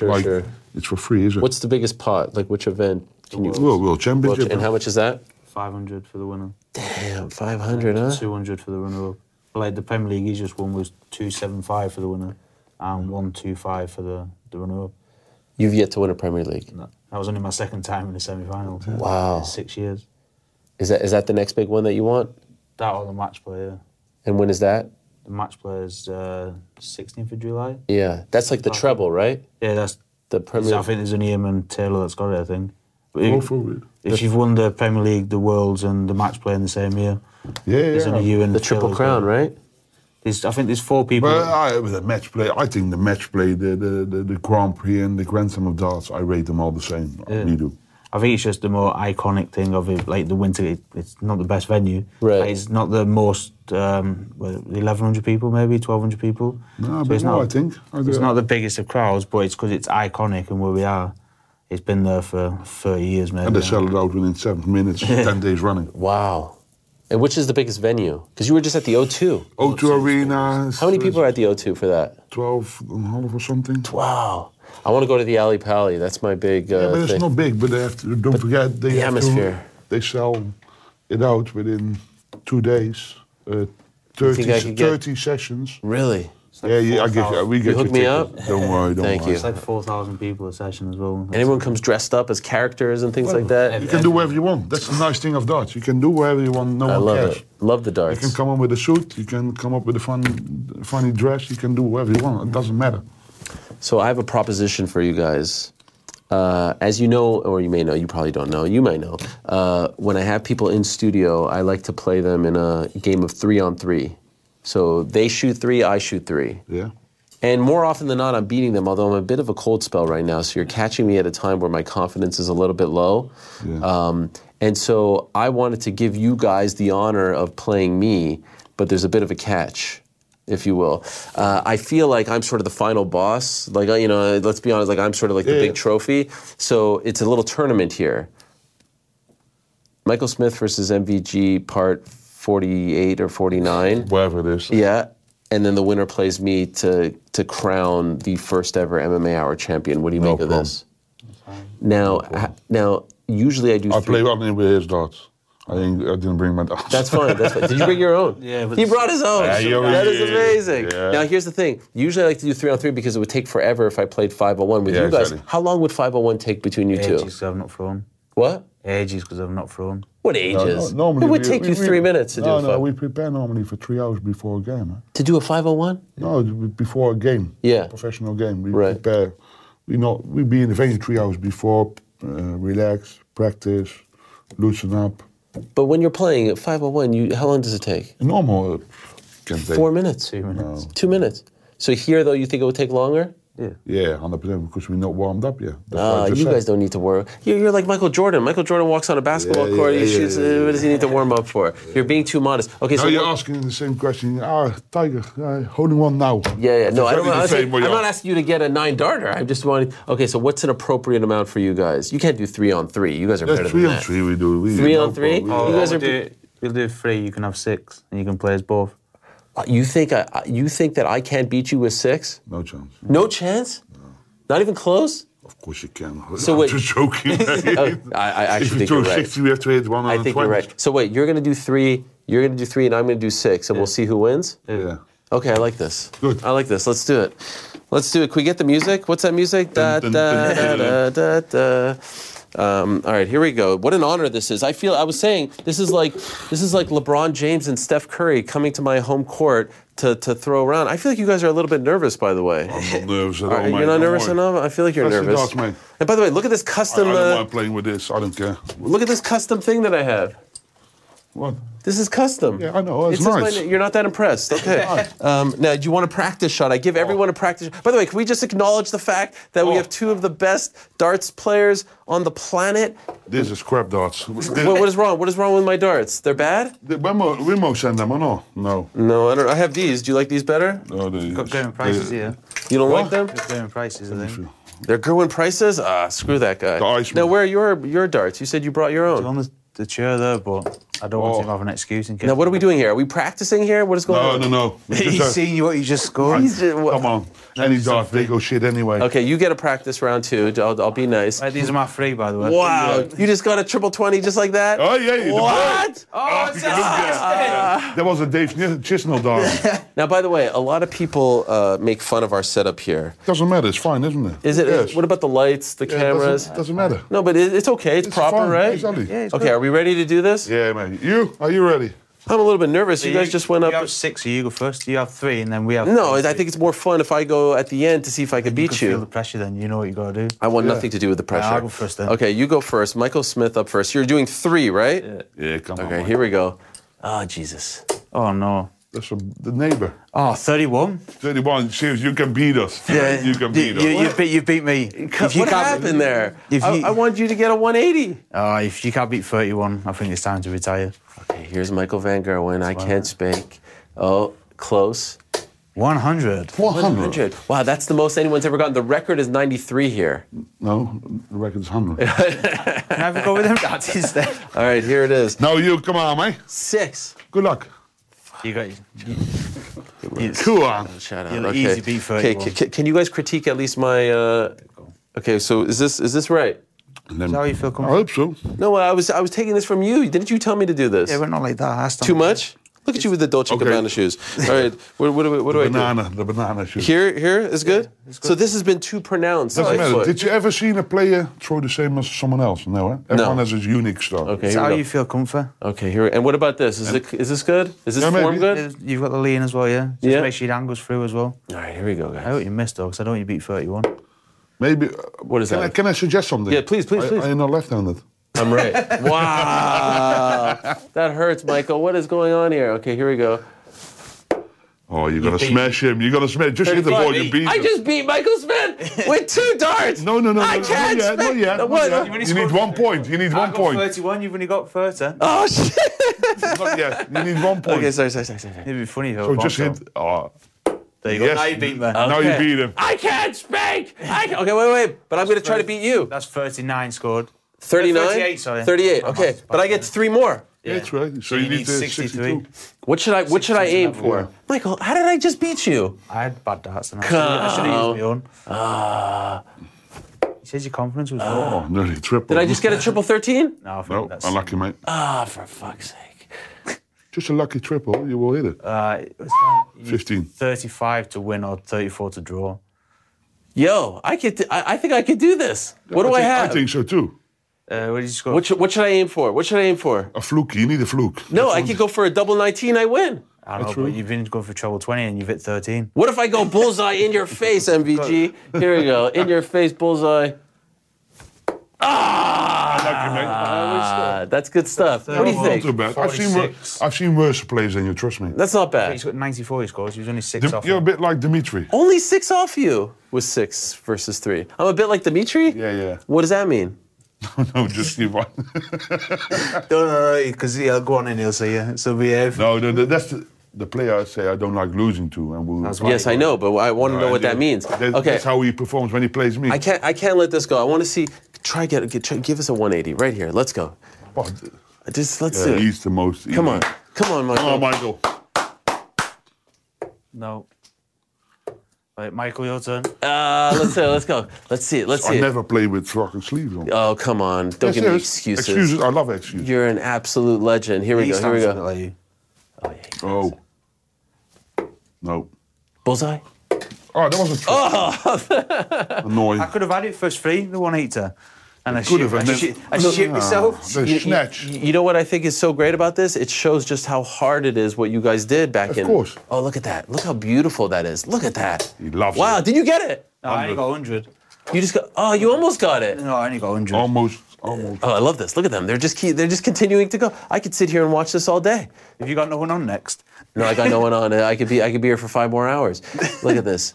What are you aiming for, by the way? I don't know. I'm more annoyed with my sleeves. Look at the competitive spirit coming out here. This is beautiful. Just warming up for the weekend now. I love it. Here we go. Oh, look at that. Come on, Mike. There it is. Look how good you are at getting it so close. You should do this for a living. You're very good.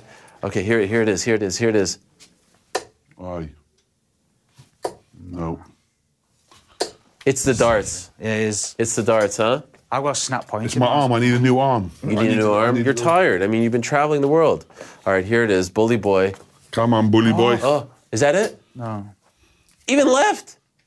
Well, you guys have done enough. Oh, shit. I mean, you've done enough. This has been an absolute pleasure. Cheers. Thank you. Did you enjoy this? Yeah, it's nice, isn't it? Are you impressed with my skills? Yeah, I think you did your homework really well, so that's nice. Can I ask you one last thing? When the people come to the studio and there's a lot of pressure, I just choked against this guy named Captain Eric. I can't believe I lost to him.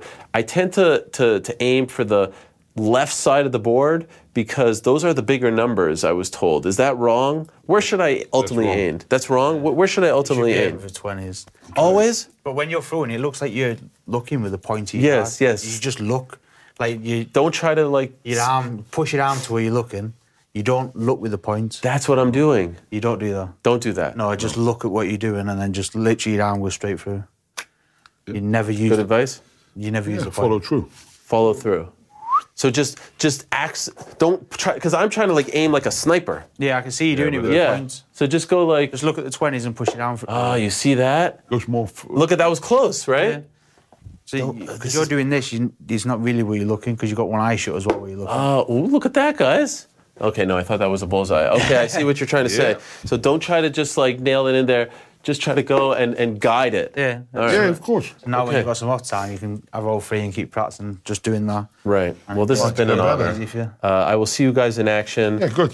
This weekend at the Thank you very Boogaloo much. Theater, Madison Square Garden. Tickets still remaining. By the time this is done, they'll probably be sold out, but go check them out on Ticketmaster. Legends here. Absolute royalty of the darts game in our studio. What a great honor. Michael Smith, Michael Van Gerwen, and congrats to you, on the recent win in the Premier League. We're going to take a quick time out here. Conversation with Hulk Hogan. You know Hulk Hogan? Yeah. He was on the show last week. Oh, How about nice. that? Yeah, We talked to them all. And then we'll be back to finish up the questions, picks for the weekend, all that stuff and more. Don't go anywhere.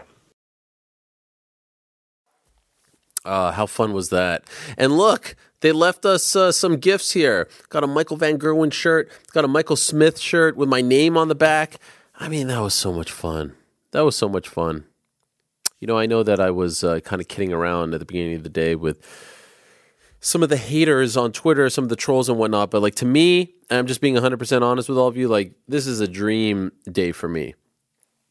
Some MMA talk, some boxing talk, you got some wrestling there, you got some fun stuff here. Like this is the life. This is the life. And if you're not exposing yourself to this type of smorgasbord of things, you're honestly missing out. You're missing out on life. That's what I say. That was a lot of fun. I'll be there on Saturday. Hulu, U.S. Darts Masters, the top 8 against the top 8 in North America. Legends like those two guys. I was kind of in awe of them, honestly, because we've seen the clips so much. Like, seeing those guys, I was kind of in awe. They're rock stars. They really are. They're great. I really enjoyed that a lot. So Saturday's going to be fun. And how great was Claressa Shields? Man, what a story. And, I hate the fact that she has to always like deal with the critics and stuff. And I know that some of it is brought upon herself, by herself. But, man, what an inspiration and what a role model she is. And when she was talking about depression and dealing with depression and whatnot, I was thinking about one of our sponsors today, so I do want to tell you about. Please support them because they support us. Let me finish up the questions, then we'll get to the Parlay Pals, and then we'll wrap up this bad boy of a day. This is from Luke O'Callahan. What's up, Ariel? Hope all is well with you and the crew. Now that you've become a football fan and had interest in the World Cup, and by the way, shout out to my good friends over at Nottingham Forest for finishing up the year strong with the draw at Crystal Palace. Commiserations for Leeds, for Leicester City, and of course for Southampton. And shout out to my good friends, my old friends, my former friends. I just say old friends at Everton for staying up. I knew you had it in you, and now we're all happy, and now we could all be friends.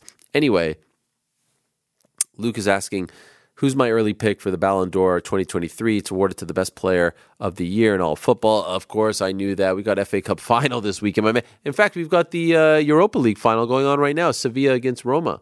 All right, shout out to Jose Mourinho. But I can't wait for FA Cup. And then, of course, next weekend, we've got the big one, Champions League final. Big one in our household, Man City. Of course, we're big fan. Well, not me, but my son and my middle son, kind of, but he's more Forest. Going up against Inter Milan. Anyway, this guy's telling me about the Ballon d'Or. I know what the Ballon d'Or is. Messi's your early favorite. You know yourself. I would say the top 5 right now. Brendan Johnson, Morgan Gibbs-White. Can we put Navas in there, or is that a little bit dicey for a goalkeeper to be in there? Those are the ones that come to mind. Of course, you can mention Lionel Messi because of the World Cup. Okay at PSG this year. I would probably lean towards Erling Haaland. I mean, one of the greatest rookie seasons in Premier League history, and of course made history for most goals scored. Mbappe, of course, comes to mind as well. But if I had to pick one, it would be Morgan Gibbs-White. I mean, I think that's an obvious. Frankie, hey Ariel, if you could reconstruct the Knicks for next year with actual potential available players, what would you like the team to look like? Would you get rid of Randall or RJ for someone like Lillard? In my opinion, Brunson is the only player whose spot should be safe. Thanks for everything that you do. Brunson isn't going anywhere. Randall, I would be open to. RJ, less so. I'm okay with Lillard, but I don't know if we need to trade the whole kit and caboodle for him. But no, I love Damian Lillard. We're pals. We're both big boxing fans. Dame and I, we should do a show. Dame and Helwani, talk boxing. That would be incredible. I would be very open to the Randall one, only because his body language, his demeanor. I mean, you compare him to like a Jokic or even a Murray or even a Jimmy Butler, the way they lead. I can't wait for this finals.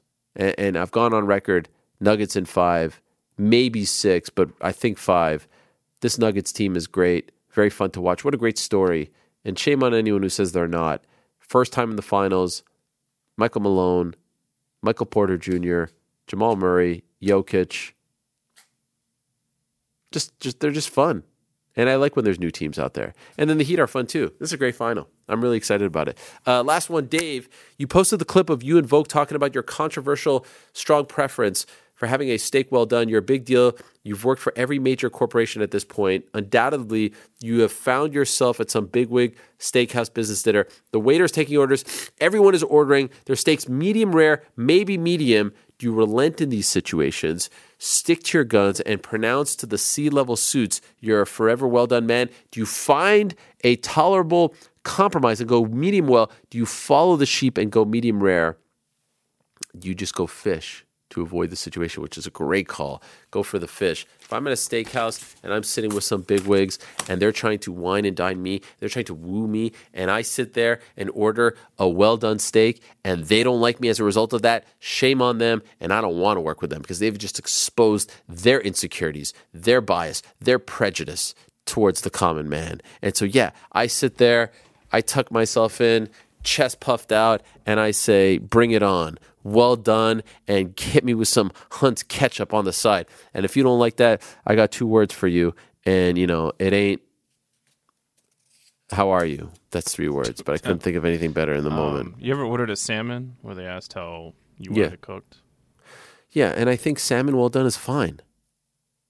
Wait, is that a bad thing? No, man. It's your preference. What do you like? I like it rare. Oh, rare. rare. You eat it raw. I mean, you eat sushi. Yeah, but it's different. No, it's not. It's totally different. There's something different about sushi and like a rare piece of salmon. I don't know what it is, but it's just different. You like it to crumble in your mouth. Like here. I'll tell you what. We went for dinner over the weekend, and we usually order salmon. That's the favorite in the Helwani household. My wife ordered well done. I wanted to be Big Shot Rob. I ordered medium. No, they said the chef suggests medium. She said well done. I ordered medium. Good for you. I got it. Instantly regretted it. Oh no. Hard to cut. Just the texture? Yeah, it's hard to cut. It's a little bit like chewy. What's wrong with? By the way, steak? Tuna steak. How do you do that? I'll go medium for that. Nice. Tuna well done is tough, right? It's tough. It's tough. If I went to a restaurant with you, which you have, and we just met, have we gone to a restaurant before? I thought we did. I tried to organize this big happy birthday dinner for you. Those pizzas were amazing. Yeah, I know. If you want to erase that great memory, no, it was great. But I just want the record to show that I was trying to make something even greater happen. What did you try to do? What organizational? No, I didn't organize anything. No, I organized in your nothing. brain. In your brain, you thought about it. I was just throwing it out there and letting you all know that I'm open to this. But you had an expectation, and you didn't tell us what your expectation was. I mean, I just want to let you know that I was thinking of you. Break the fourth wall? I was just letting you know that I was thinking of you. That's all. It was OG Ariel's idea. Originally, it was his idea. Which you get all the props for the idea. Thanks. That's all. Connor gets the props for the execution. And by the way, I'm not trying to hate on the execution. The execution was fine. I just, I just wanted you to know that I was open and willing, because I get crapped on sometimes. Oh, you don't want to do this. You don't want to do that. You can still take me out for dinner, man. No, I mean, the ship has sailed. What are you talking about? Birthday's coming. How long's your birthday? A week? All month long, and today's the last day of the month. That is true. But I feel like I get some sticks sometimes that I'm the guy who doesn't like to partake. and I just wanted you guys to know that I was ready and willing to partake. That's all. That. I'll hold you to it next year. Yes, if there is a next year. Wow. Well, if we don't read this ad read. Yes. Shout out to our good friends over at DraftKings. Thank you to everyone who sent in questions. We appreciate all of you very much, and thank you to moderator Lewis. Let's get to the picks, shall we? Hey, guys, how are you? There's the Kai France shirt.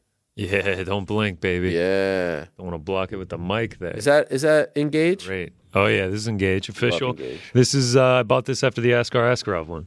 Oh, that was a big one. Yeah, March of last year. Huge one, yeah. Well, 2 Marches ago. March of this past year. Yeah, I guess it would be last year. Yeah. How did we do last week? The Parlay Pals. We took the week off. Parlay Boys. Yeah. Parlay Boys. Parlay Boys, I guess. Anybody can just come in and change the name. Reverse sweep. Yeah, we probably should have just taken the week off. But we're here for the people. I guess we do know shit about boxing. Or don't know, I should say. Yeah, I guess not. Now I'm back in. Happy to be back. Welcome back. Wait, so we went 0 for 3? That's 0 for 3. Yeah. Is that a first? Yeah, I'm pretty sure. Doesn't look good, huh? No. With a minus 390 and a minus 320 in there, but it Still happens. Still a good pick. Yeah, it happens. These things happen. These things do happen. Can we just pause for a second to say that the Lawrence Okoli fight was like the worst fight of maybe in history? Was that the worst boxing fight of all time? The other two were great. Great fights. I agree with that. Yeah. But the Okoli one, wow. I just like the fact that everything was done by Saturday afternoon. There's nothing better. Nice. There's nothing better than afternoon cards. Mick Conlon, that was tough. He was out cold. Shout out to Lee Wood. Probably of Nottingham fought a smart fight, a measured fight, a relaxed fight. Didn't let the previous result get to him. Thought it was impressive. And then we're going to the city ground. I'm praying. I love that he's got the Nottingham on the shorts. The whole thing was about Nottingham. They bring out the scarf for him when he wins. He's literally just Nottingham Forest's fighter. Got to get one to the city ground. And I love that's his only ask when he won. Let's just book it at the city ground, please, Eddie. Did you make any picks, or was that it? That was it. Oh wow! All right, yeah, we can go home. Week off. I kicked my This is great. my feet up. Yeah, it was fantastic. Now we got to bounce back though. This is a tough week. Not gonna lie. What's so funny? Because Frank's got a lock over there. Oh, tough. Yeah. Oh, okay. Sorry, I thought you were laughing because it's so easy. Yeah. Yeah, no, I was just saying it is a difficult week. Shall we randomize the order? Mm-hmm. Yes, it working now? It's working. No, it's working. It's still in the shop to get it back up on the screen. Okay. But it's going right now. Rick will go first, followed by Frank, followed by Connor, and then Ariel fourth. Whoa.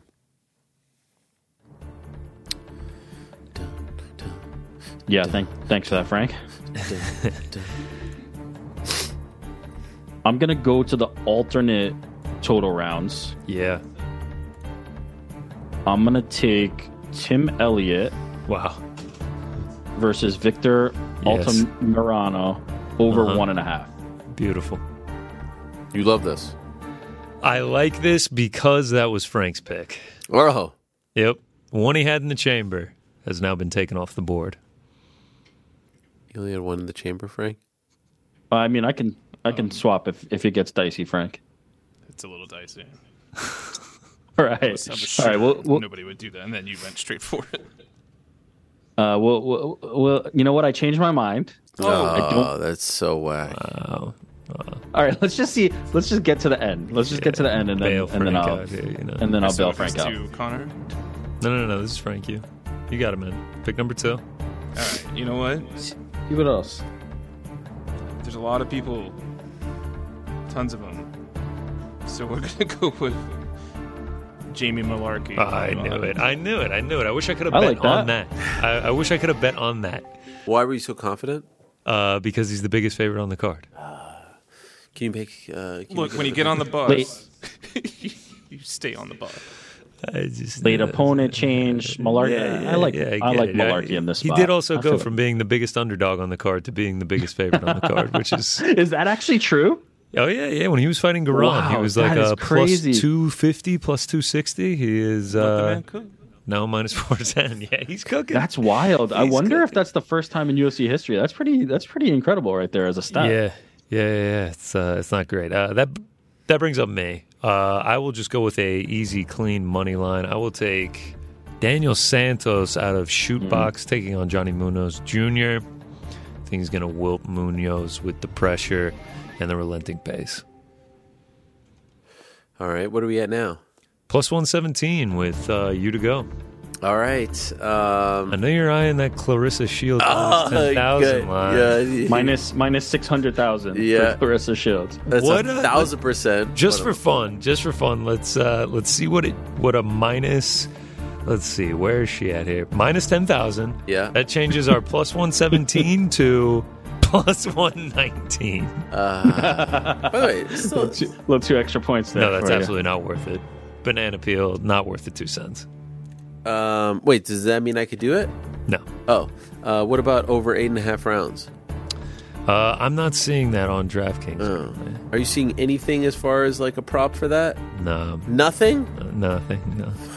Just Josh Taylor versus Teofimo Lopez, which is not till next week. Yeah. Yes, next week. I think Mr. Taylor's joining us in studio. Oh! Yeah. I mean, we're just pretty much the boxing hour. Yeah, I mean, might as well change the logo. By the way, everyone's coming. I mean, they keep coming. Why do we always say no? Okay, that's the one I was eyeing, if I'm being honest. Good thing you got 2 eyes. Good thing I got what? 2 eyes. What does that mean? See, it's like Go you ahead said, and eye I'm something eyeing else. it, and Yeah. he's like, you have 2 eyes, so you can Really fell flat there. Daniel Santos. Just got taken. Yep. Good thing you have 2 No, ears. I'm just mentioning You have a him. third eye? I'm just mentioning him. Unlocking the chakras? And who took Guram? He's not on the card anymore. Yeah, no, I just want to know if anyone took him. I just How wanna- about Elliot? The injury gods took him. Kaikar France, Amir Albazi over 1.5.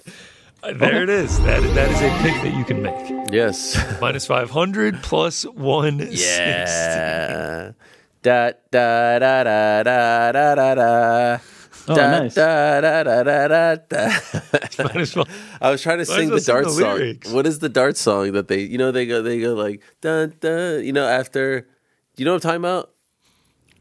Maybe if you played it. It sounds like da da da da. You know What I'm is talking that about, song? What is that song? I know that one I from got the my hand TikToks. on the Yeah, sun, sunroof. I only got one thing on my mind.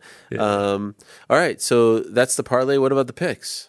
Let's get into it. UFC Apex 74. Here we are. Actually, I have quite a few picks, so I'll try to make this nice and tight. By the way, can we make a darts pick? Oh, man. Is there darts over there? Stay patient. Stay patient. We'll see as we get deeper into these picks. No parlays this week for me, other than the one that we just made. That might be a first in show history. It's a dicey card, but we start with the singles. Luan Lacerda. I mean, I thought he had a really impressive debut back at the Brazil card against Cody Stamann. Made a good account of himself, even though he did lose. He's got good boxing, man. He's well rounded. He can mix in the takedowns. Devon Blackshear doesn't have the best takedown defense. Don't really trust his gas tank. I just kind of feel like Lacerda sort of has him beat everywhere this fight goes, and I think he gets this one done by a close decision. Next up. Hopefully this is not what they look like in the octagon. I don't know why the UFC website had such a massive size disparity between Elise Reed and Jin Frey, but I'm hoping this is not what it looks like, or I might be in trouble. But I am What going is to going on? I don't know. I got to make a lot of these. I didn't have the time to make her bigger, but yeah, if you go on the UFC website, that's currently what it's at. I'm just I mean, Jin Frey looks very intimidating next to Elise Reed here. Not gonna lie, And she's a former 105er. yeah, I don't think this is accurate. I don't think if this was on a cereal box, I don't think this would say actual size on it. I think it was just a mishap with the graphics. Tough to trust either of these fighters with your money, but in this situation, Jin Frey, she's 38 years old. She's coming off a 45-second knockout of Poliana Viana. She was the one getting knocked out. That was Viana's first knockout since 2015. Elise Reed, She's not like a huge power puncher, but she's going to have a striking advantage here. Jinyu Frey's path to victory is taking this to the mat. Elise Reed doesn't have a great ground game. We have seen Jinyu Frey use it before. I'm just not going to trust that happens. And if it stays standing, I think Elise Reed gets this done with coin flip odds in this fight.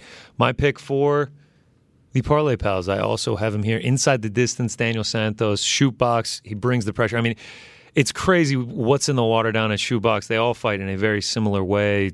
A la Charles Oliveira, they get in your face. They are tough as nails. They keep coming.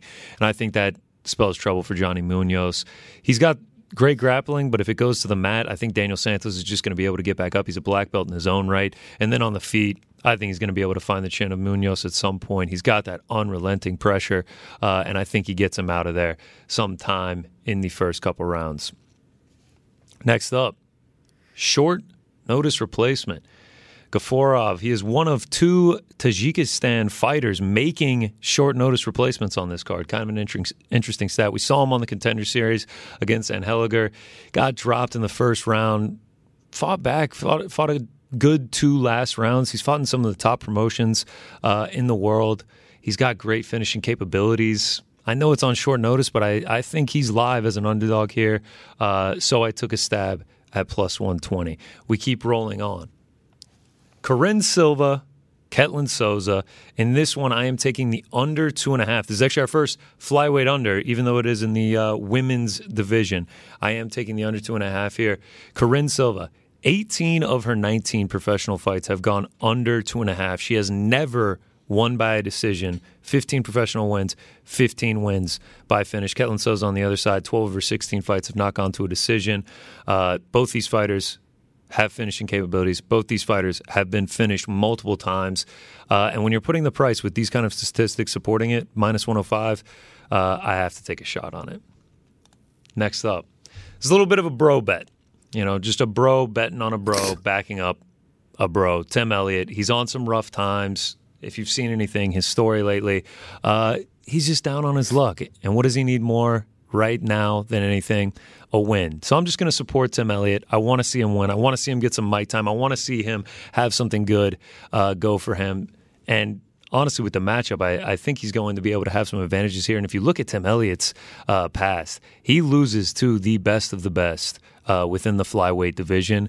And Victor Altamirano, I'm not sure if he's the best of the best yet. So a bro back and a bro. I'm going to support Tim Elliott here. And also, on this same fight, I did say it was a flyweight fight, correct? These guys are fighting at 125 pounds, so you know what we have to do. And we're encouraged by Tim Elliott. If you go onto his Twitter, he says he's searching for a KO. More importantly, he is going to do some wild shit, and he says he is going to finish this fight. No more 3-round fights for Tim Elliott, and that's why I'm also going to I wish I saw this before I made my pick.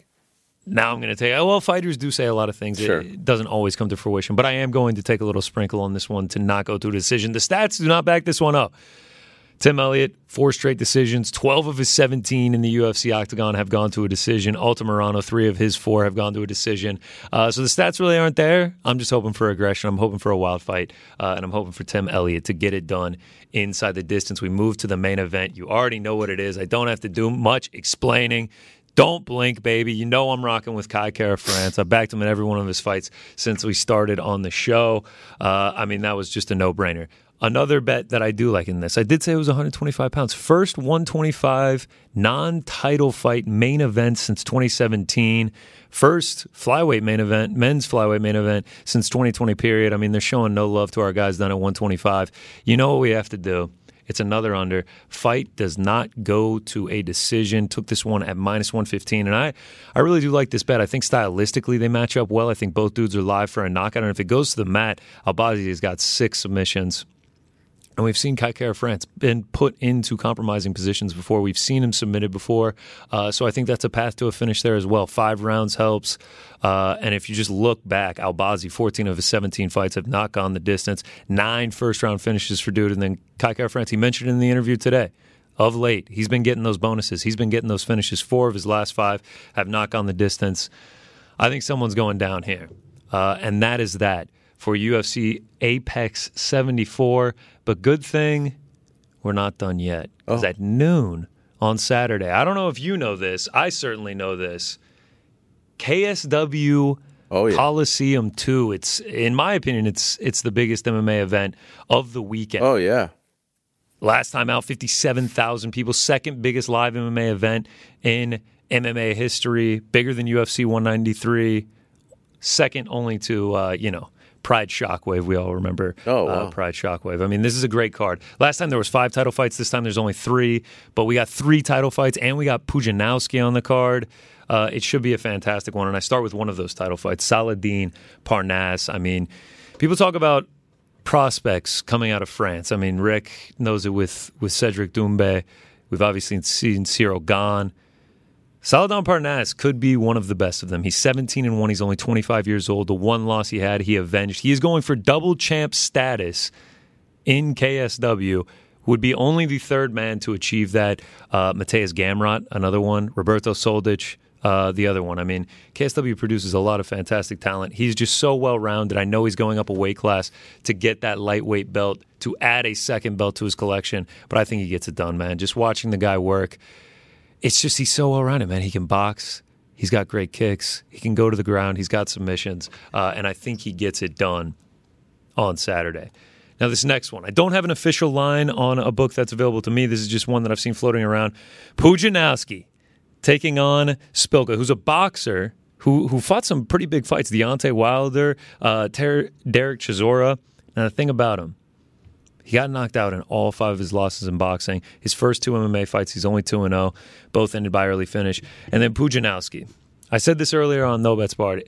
Pujanowski is like the Polish Fedor, not in resume, in current fighting styles. Like, they are here for a good time. They are not here for a long time. What I think is going to happen in this fight, these 2 dudes are going to meet in the center of the ring, and they're going to swing until someone goes down. And I do not think this is making it past the 7.5 minute mark. If you look at Pujanowski's most recent fights, 7 of his last 8 have gone under the 1.5, 11 of his last 14. And I think that continues here. Can we talk about these graphics? I mean, KSW was like... say this. Unbelievable. I thought you made these. I made these graphics, but KSW made these like gladiator theme things for the Coliseum. I mean, it's just absolutely fantastic. Great promotion. And then last but not least, Roman Smansky. I thought we were getting darts. I mean, you just got to be patient here. This is last but not least. Well, last but not least for KSW Coliseum, too. Come on, man. Have some respect for the card here. These 2 guys met, obviously the other one being Mercedes, met just last year. Roman finished him in the first round of retirement because Mercedes, he injured his hand. But, I mean, still, Roman was having so much success. And in that fight, we got Roman at minus 215. Now we're getting him just at minus 225. It's a bet that I had to take. I mean, you don't get these opportunities too much in a rematch like this, so had to ride with him. And now, KSW Coliseum 2 going to be a great card. Tune in, noon Eastern, Saturday. Can't wait. Now, the last pick of the day. Here it is. You already know what it is, dude. This is the biggest no-brainer of no-brainers. The U.S. Darts Master, Michael Smith, plus 400. Michael Van Gerwen, plus 380. A little half unit on each. We'll be there in person getting to cheer them on. It doesn't get any better than this. I mean, it doesn't get any better. Wait, so you're taking both? Yeah, because look at the lines. Just a little sprinkle. Well, Gerwen Price is the favorite. They're correct. Gerwen Price is like a plus 250. Gerwen. They call him Gerwen, the pride of Wales. Wow, look at that. I mean, I can't wait to get there. I mean, I'll be cheering on Bully Boy, MVG. I'll be yelling so loud that Price will be able to hear me under his earmuffs. Man, by the way, looking at that pic, looks like Bully Boy lost some weight. Yeah, I think he might have. Man. Good for him. You see the shoes? Dolce & Gabbana? Oh, yeah, he was freaking styling and profiling. I mean, Boss styling. shirt. The Boss shirt. And Michael Van Gerwen with I love the money mentality. Yeah. Like, yeah, you can stay home if you don't like making money. He was right. What was he wearing? What did he have? Was that a Louis Vuitton bag he had? Probably. He probably had a nice watch, too. I didn't get to see the brand on it. He was styling as well. No NBA Finals? Nah, no NBA Finals. Nothing on the Nuggets? Line's crazy. The Nuggets are like minus 400 to win the series. Rightfully so. Yeah, I think they probably get it done. So there you have it. Yeah, the Coliseum thing is unbelievable. Like, it's just amazing that there's an MMA event that's going to draw 50,000 plus people in Poland, and like no one talks about it here. It really is crazy because like KSW is always a wildly entertaining card. This one is going to be even more entertaining. Yeah. Mohamed Khalidov, Scott Askham, third fight for them. By the way, we do have to mention what's going on in the PFL. This is crazy stuff going on. Rob Wilkinson just tested positive. And then prior to that, 9 athletes were previously flagged for positive tests by the Nevada Athletic Commission, including his opponent, Thiago Santos. It's a really bad look for PFL. Like, we have to keep it real. They've had some good press. They've had some good signings, this and that. And obviously, it's their fighters. It's not the promotion that's doing this. But that's 10 fighters now, based on these reports that have come out from various outlets and confirmed by MMA Fighting, that have tested positive. Not a great look for the promotion. Like, you got to get this under control, Especially when it's the high-profile guys, like the champions. Yes. Or like from last year, yeah. Yeah, These right. are like their biggest Rob names. Wilkinson is the defending champ. Or Thiago Santos, who comes over, right? Exactly. Or Christoph Joko, who comes over. Like, not a good look. So yeah, that's some interesting times for the PFL. Interesting times for Bellator coming up as well. They've got their big show coming up in mid-June, and then we get into the summer months. But I think we're good here, unless you guys have anything else. I mean, just one quick thing. How about Michael Van Gerwen just like playing poker with Rico Verhoeven? Yeah, like what is that? Like he's part of his weekly poker game. Yeah, I thought when he first said it, I thought he like played poker with him once. No, and he's like, no, I play him with him every week. Huge K1 fan. Yeah. It's interesting because when they told me about him coming on, they're like, just so you know, he's not a big fight fan. Meanwhile, this guy's talking about Remy Bonyeski and fucking, who's he mentioning? Sammy Schilt. Knew about Overeem's positive test. He knew about everything. Like, the guy's... Yeah. I mean, I know kickboxing isn't MMA, but still, he knows his fighting.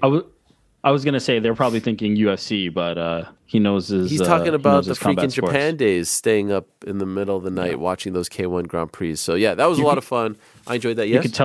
You can tell he's an OG because he calls it K1. Yeah. Even if it's glory. Instead of kickboxing. Yeah. And all the Dutch dudes call it K1, yeah. I love it. Love that accent. All right, gents. Thank you very much. Appreciate it. Great stuff.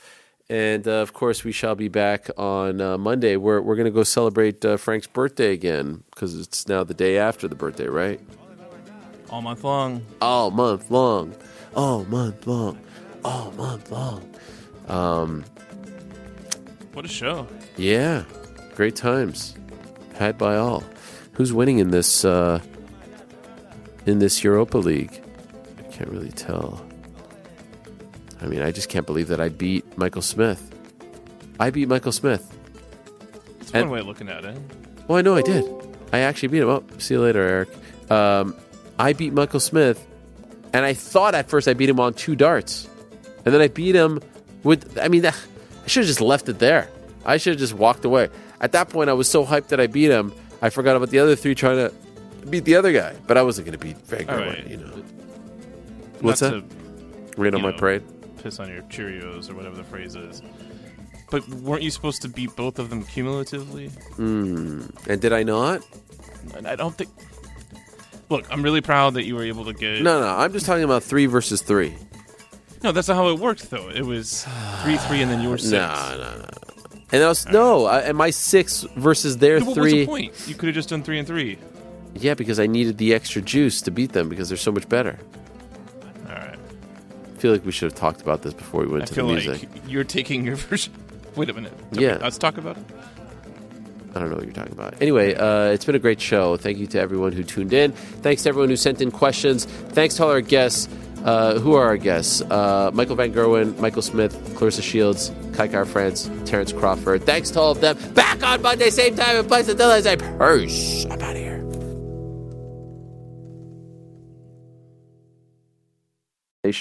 I do want to let you know that today's program is brought to you by our good friends over at DraftKings Sportsbook. UFC 300 is here. DraftKings Sportsbook, the official sports betting partner of the UFC, is giving new customers a shot to turn 5 buccarinos into $150 instantly in bonus bets with any UFC 300 bet. So there's a lot of close fights. Jamal Hill, Alex Pereira is a close one. One that is of interest to me, Kayla Harrison, Holly Holm going the distance. Obviously, Zhang Wei Li is a big favorite. The biggest favorite on the card is actually Bo Nickel against Cody Brundage. That may not be a surprise to you.